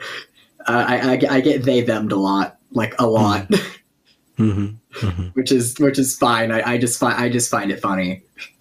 Yeah, again, I don't want to editorialize or compound your trauma, but it took me, we met at GenSpect in person, and it took me a while, like, Feminine boy, masculine girl, feminine boy, masculine girl, feminine boy, masculine girl. It is no. You are not the only one, and I think the fact that one, I'm skinny, and two, I don't hide the fact that I've had a double mastectomy. I just kind of wear what I want, and oftentimes that includes stuff where like I'm not hiding that I have a flat chest, which can be vaguely confusing for people at times. Well, it's more confusing. Your face is very pretty. Like you stand out in the room, so it's like a pretty face, but like nondescript, ambiguous body. So it's like, wait. Ambiguous rest of me. It also doesn't help that testosterone gave me an Adam's apple, which sucks because that is one thing that people are like. Like I said, I don't really care. I don't really care, and also I fully accept that, like in the future, if I wanted to do any kind of reconstruction, like I fully accept that is just cosmetic. Like that is purely like aesthetically based, not me claiming I'm like curing something by by getting like something physical done. But I'm also someone who, like I said, I don't really hide the fact I have a double mastectomy. Matter of fact, I have tattoos on both ends of my mastectomy scarring. So in the summer when I wear a lot of like the dude bro cutoff tank tops, because I've been through enough. I'm gonna wear what I damn well please at this point. Yeah. You can see both the little. I have a safety pin, that's kind of like pinning the end of my scarring together, and that one's one that has almost grown in meaning as like the longer I've had it, because it started out as a kind of a simple, I want something on the end of my scarring, and it's kind of grown into like, okay, this is now a symbol for me kind of putting myself back together after everything. To the point where like I had a safety pin in my Twitter bio for a while, and then no one understood what it meant without seeing the post about my tattoo, and so I took it out. But funnily enough, having the ends of my mastectomy scarring with a fun little tattoo on each end completely negates any questions I get about like the actual scarring itself, because people normally just point out the tattoos. So in my books, that's a good investment, because instead of like, oh, what happened there? Oh, what's going on? It's, oh, I like your tattoo. That's so fun. Clever deflection. So there's regret, there's resentment, there's forgiveness, and I guess you have to forgive yourself if you don't want to be miserable, and you probably have to forgive other people. But what are your thoughts towards the people who enabled your 16-year-old self to go down this crash course in transhumanism? I view it as, similarly to a sentiment that was brought up several times during the GenSpec conference, actually, is that the path to hell is paved with good intentions. And when someone truly believes in something, like a lot of these professionals do, when you think about it for a little bit, like that is a extremely hard cognitive dissonance to break through, to accept that something that you are like a true believer in, and you truly believe that you are helping people when you're doing this, to then turn around and even have to accept that what you are doing could be hurting people. That is a level of like, mental breakthrough that I don't think a lot of these professionals are ever going to be able to handle. Because especially if they've been doing this over and over and over, and they've promoted and sent so many children down this path, them having to come to the realization that, they could be hurting people, that's enough to break someone. And it almost lays out similarly as like the path that I talked about earlier, how I had that fork in the road of like the two different paths I could have taken. You're going to see these professionals simply dig their heels in. Mostly. You're going to see a few that are going to take the path of like, hey, I believed in this, but now I realize this is wrong, this is hurting people. But for the most part, it is much easier to dig your heels in, and just keep going, because that is pretty much, like I said, that's all you've ever known, especially if you are still a true believer and you think you're helping people. Like I'm pretty sure it was the man who like normalized lobotomies even after they were no longer seen as a medical practice, still went around like, you know, proclaiming his, you know, his miracle cure. So yeah. The one thing that I heard at the GenSpec conference that complicates that story a little bit is that he won the Nobel Prize for lobotomy because lobotomies took care of a massive institutional health problem. So the lobotomies allowed all these dirty, grotesque, bothersome institutions to kind of get the people out of them. And now they're all on the streets of San Francisco, but not for this weekend while China's in town. Who knew all it took was a communist dictator showing up to clean up American cities? Who knew? Do you feel any regret for being based? Elaborate, please. Are you based, and do you feel any regret about that? No, I don't feel any regret.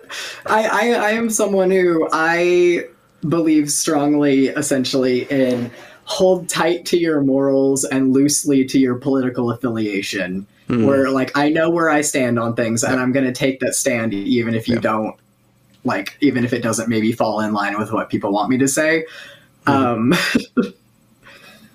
So there's that. Which does mean me like occasionally getting slightly spicy on Twitter, but we always like a little Twitter spice.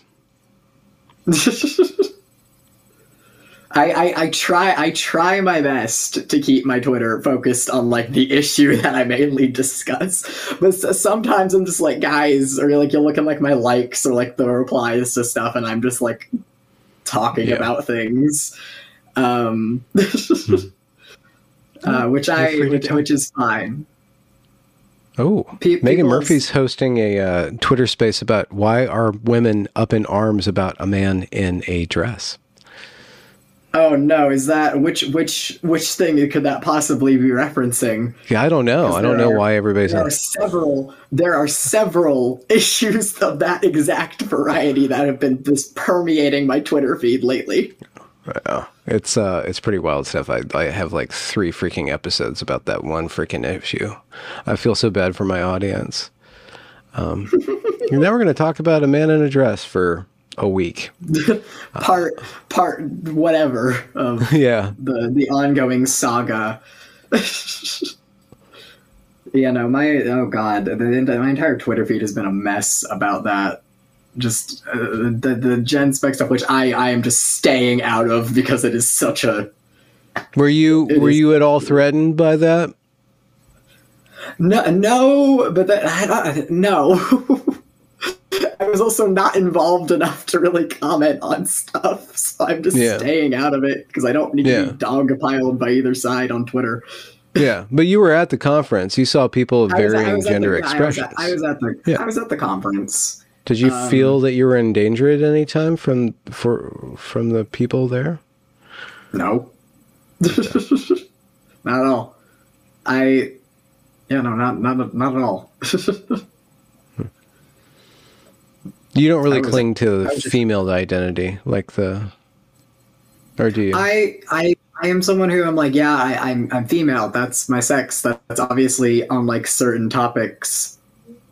That's an important thing, you know? Yeah. But at the same time, I am like, I'm me, and I'm not gonna, let being female limit like what I can do or what opinions I can have. I'm not gonna let it dictate where I have to be in my life, essentially, at this point. Because I still have all my same interests that I had when I was identifying as male. I still have, a lot of the same opinions I had when I was identifying as male in terms of politics.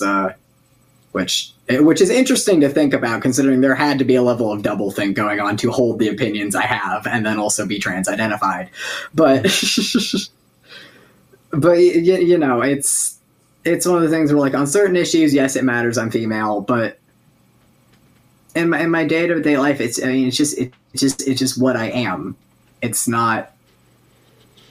what I am. It's not necessarily who I am, I guess is the way to phrase that. Mm-hmm.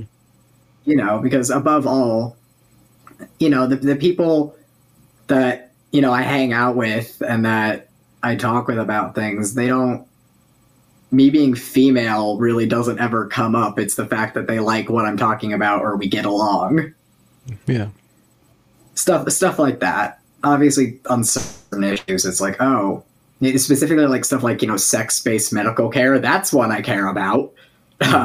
Staying intact. I think I did tweet, if by some, I think the exact tweet is, if by some straight up miracle I am able to get pregnant someday and someone ever calls me a birthing person, I will flip a table. That's fair. It's because That's fair. I've been through enough, and that is so dehumanizing. Yeah. But stuff like that. But I'm not. It's part of the reason I have politically homeless in my Twitter bio, just because I'm not really. You don't cling. I don't know. I'm not really like. I don't cling. Like I said, I hold tight to my morals and hold loose to my political affiliation. Mm-hmm. Because I don't really care what label people think I am in the political sense. I have my beliefs, and those are my beliefs. You went from somebody who was obsessively, compulsively fixated on how other people saw you and how you saw yourself, and now you kind of loosened up a little bit. Is that another miracle, downstream effect of that miracle cure called maturity? Yeah, I was gonna say, I think that's just called I grew up a little bit and realized that the majority of people, like, really don't care how you look. In that sense, or like what certain aspects of your body are that, like, you notice but they will never notice. Mm-hmm.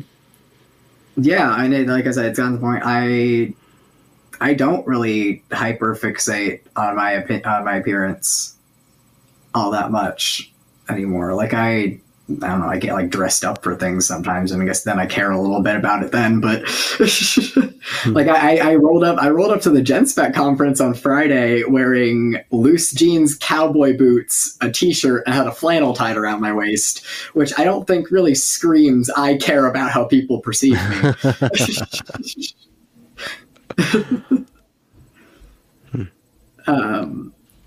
Yeah, like I said, I'm me, and I'm happy with that, and I've kind of let go of needing all of that societal validation for looking a certain way or performing something within a certain, like, norm. Mm-hmm. And it's a lot. In my opinion, it's a lot better that way. You know, I can just enjoy things a little bit more without having to. You know, constantly worry, are people going to use the right words for me? Are people going to judge how I dress? Are people going to, you know, I'm no longer letting other people build my self-image for me. Do you think, what would your 16-year-old self think about you? No. I think my 16-year-old self would be proud of me for the fact that I am able to speak in front of other people alone, because I used to straight up, I'm not sure what shifted when I started, like, speaking and, like, testifying places, but for a little context, when I was in high school, I was the kid who had to give the presentation to the teacher at, like, during lunch hour or after school, because talking in front of people made me so anxious I would, like, get dizzy and almost fall over. And then you flash forward to now and here and at my job, I can like talk in front of people now. And I think for that development alone, my 16-year-old self would be thrilled. But I like to think that my 16-year-old self would be proud of me just for finally feeling okay, you know? Because I was even at 16, pretty much all the way up until I was still in a rather vulnerable place with everything. And I think the level of feeling okay and just kind of confident in myself now that I have is something that I don't even think my 16-year-old self could ever see possible for me. And so I'm happy about that. I'm happy about that, obviously, and I like to think younger me would be happy too, even if it took one hell of a road to get here. Absolutely. There's a light in you. It was very evident just being in the room with you across the room. There's a brightness in you, a lightness to you. I try my best. What was I can't remember. Let me look something up, because someone told me at one point that my name actually has something. Oh, Luka, yeah, to do with Lucia. light. Yeah, Lucifer. And it's oh god, not that one. He's the Lord of Light. Okay, little tangent, but funny tangent. I had a friend in high school with very religious parents. I think they were like Jehovah's Witnesses or something like that, who straight up would not let me hang out with their kid because they thought my name was like short for Lucifer. Oh, okay. What was your name? Was it just Luka? It was still Luka. Okay. But that was, oh god, that just made me think of that, because that was absolutely insane. But I try my best to, at least, even when it's hard, be some kind of positive presence of like it gets better. And also at places like the Gen Spec conference, I was just so happy to be there. I'm like, oh my god, they let me in. This is so much fun. I'm meeting people. I was making bead lizards just in the whole yeah, I got mine right over there. You made a wonderful one for me. That was so special. But I'm just always happy to be in a space where I feel like I can talk about weird niche stuff that normal people don't understand. Yeah. That was a very nerdy conference. It was so nerdy and just so nice to get to talk about stuff that like I think about a lot, but I never get the chance to just like go off on tangents about. But yeah, it's I try my best, because like the entire detrans sphere is like objectively very depressing. And I do think that there is a genuine need to start to show that, hey, it does get better. There is hope after your life does not end in this entire cycle. It does not end with detransitioning. It ends with hope and living your life.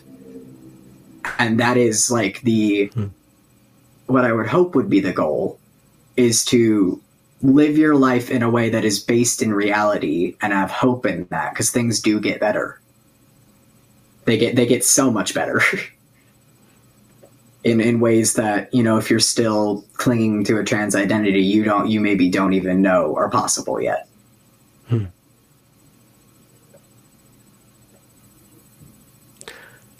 That's a great way to end the episode. Yep. Luka, do you want to plug anything, any resources that you found particularly impactful, or any place where people can hear you dish on a really niche topic? The best place to follow me is on my Twitter, which if you just search Luka Hein into like the search bar, it should pop up. Otherwise, the handle is @OneDoneBun.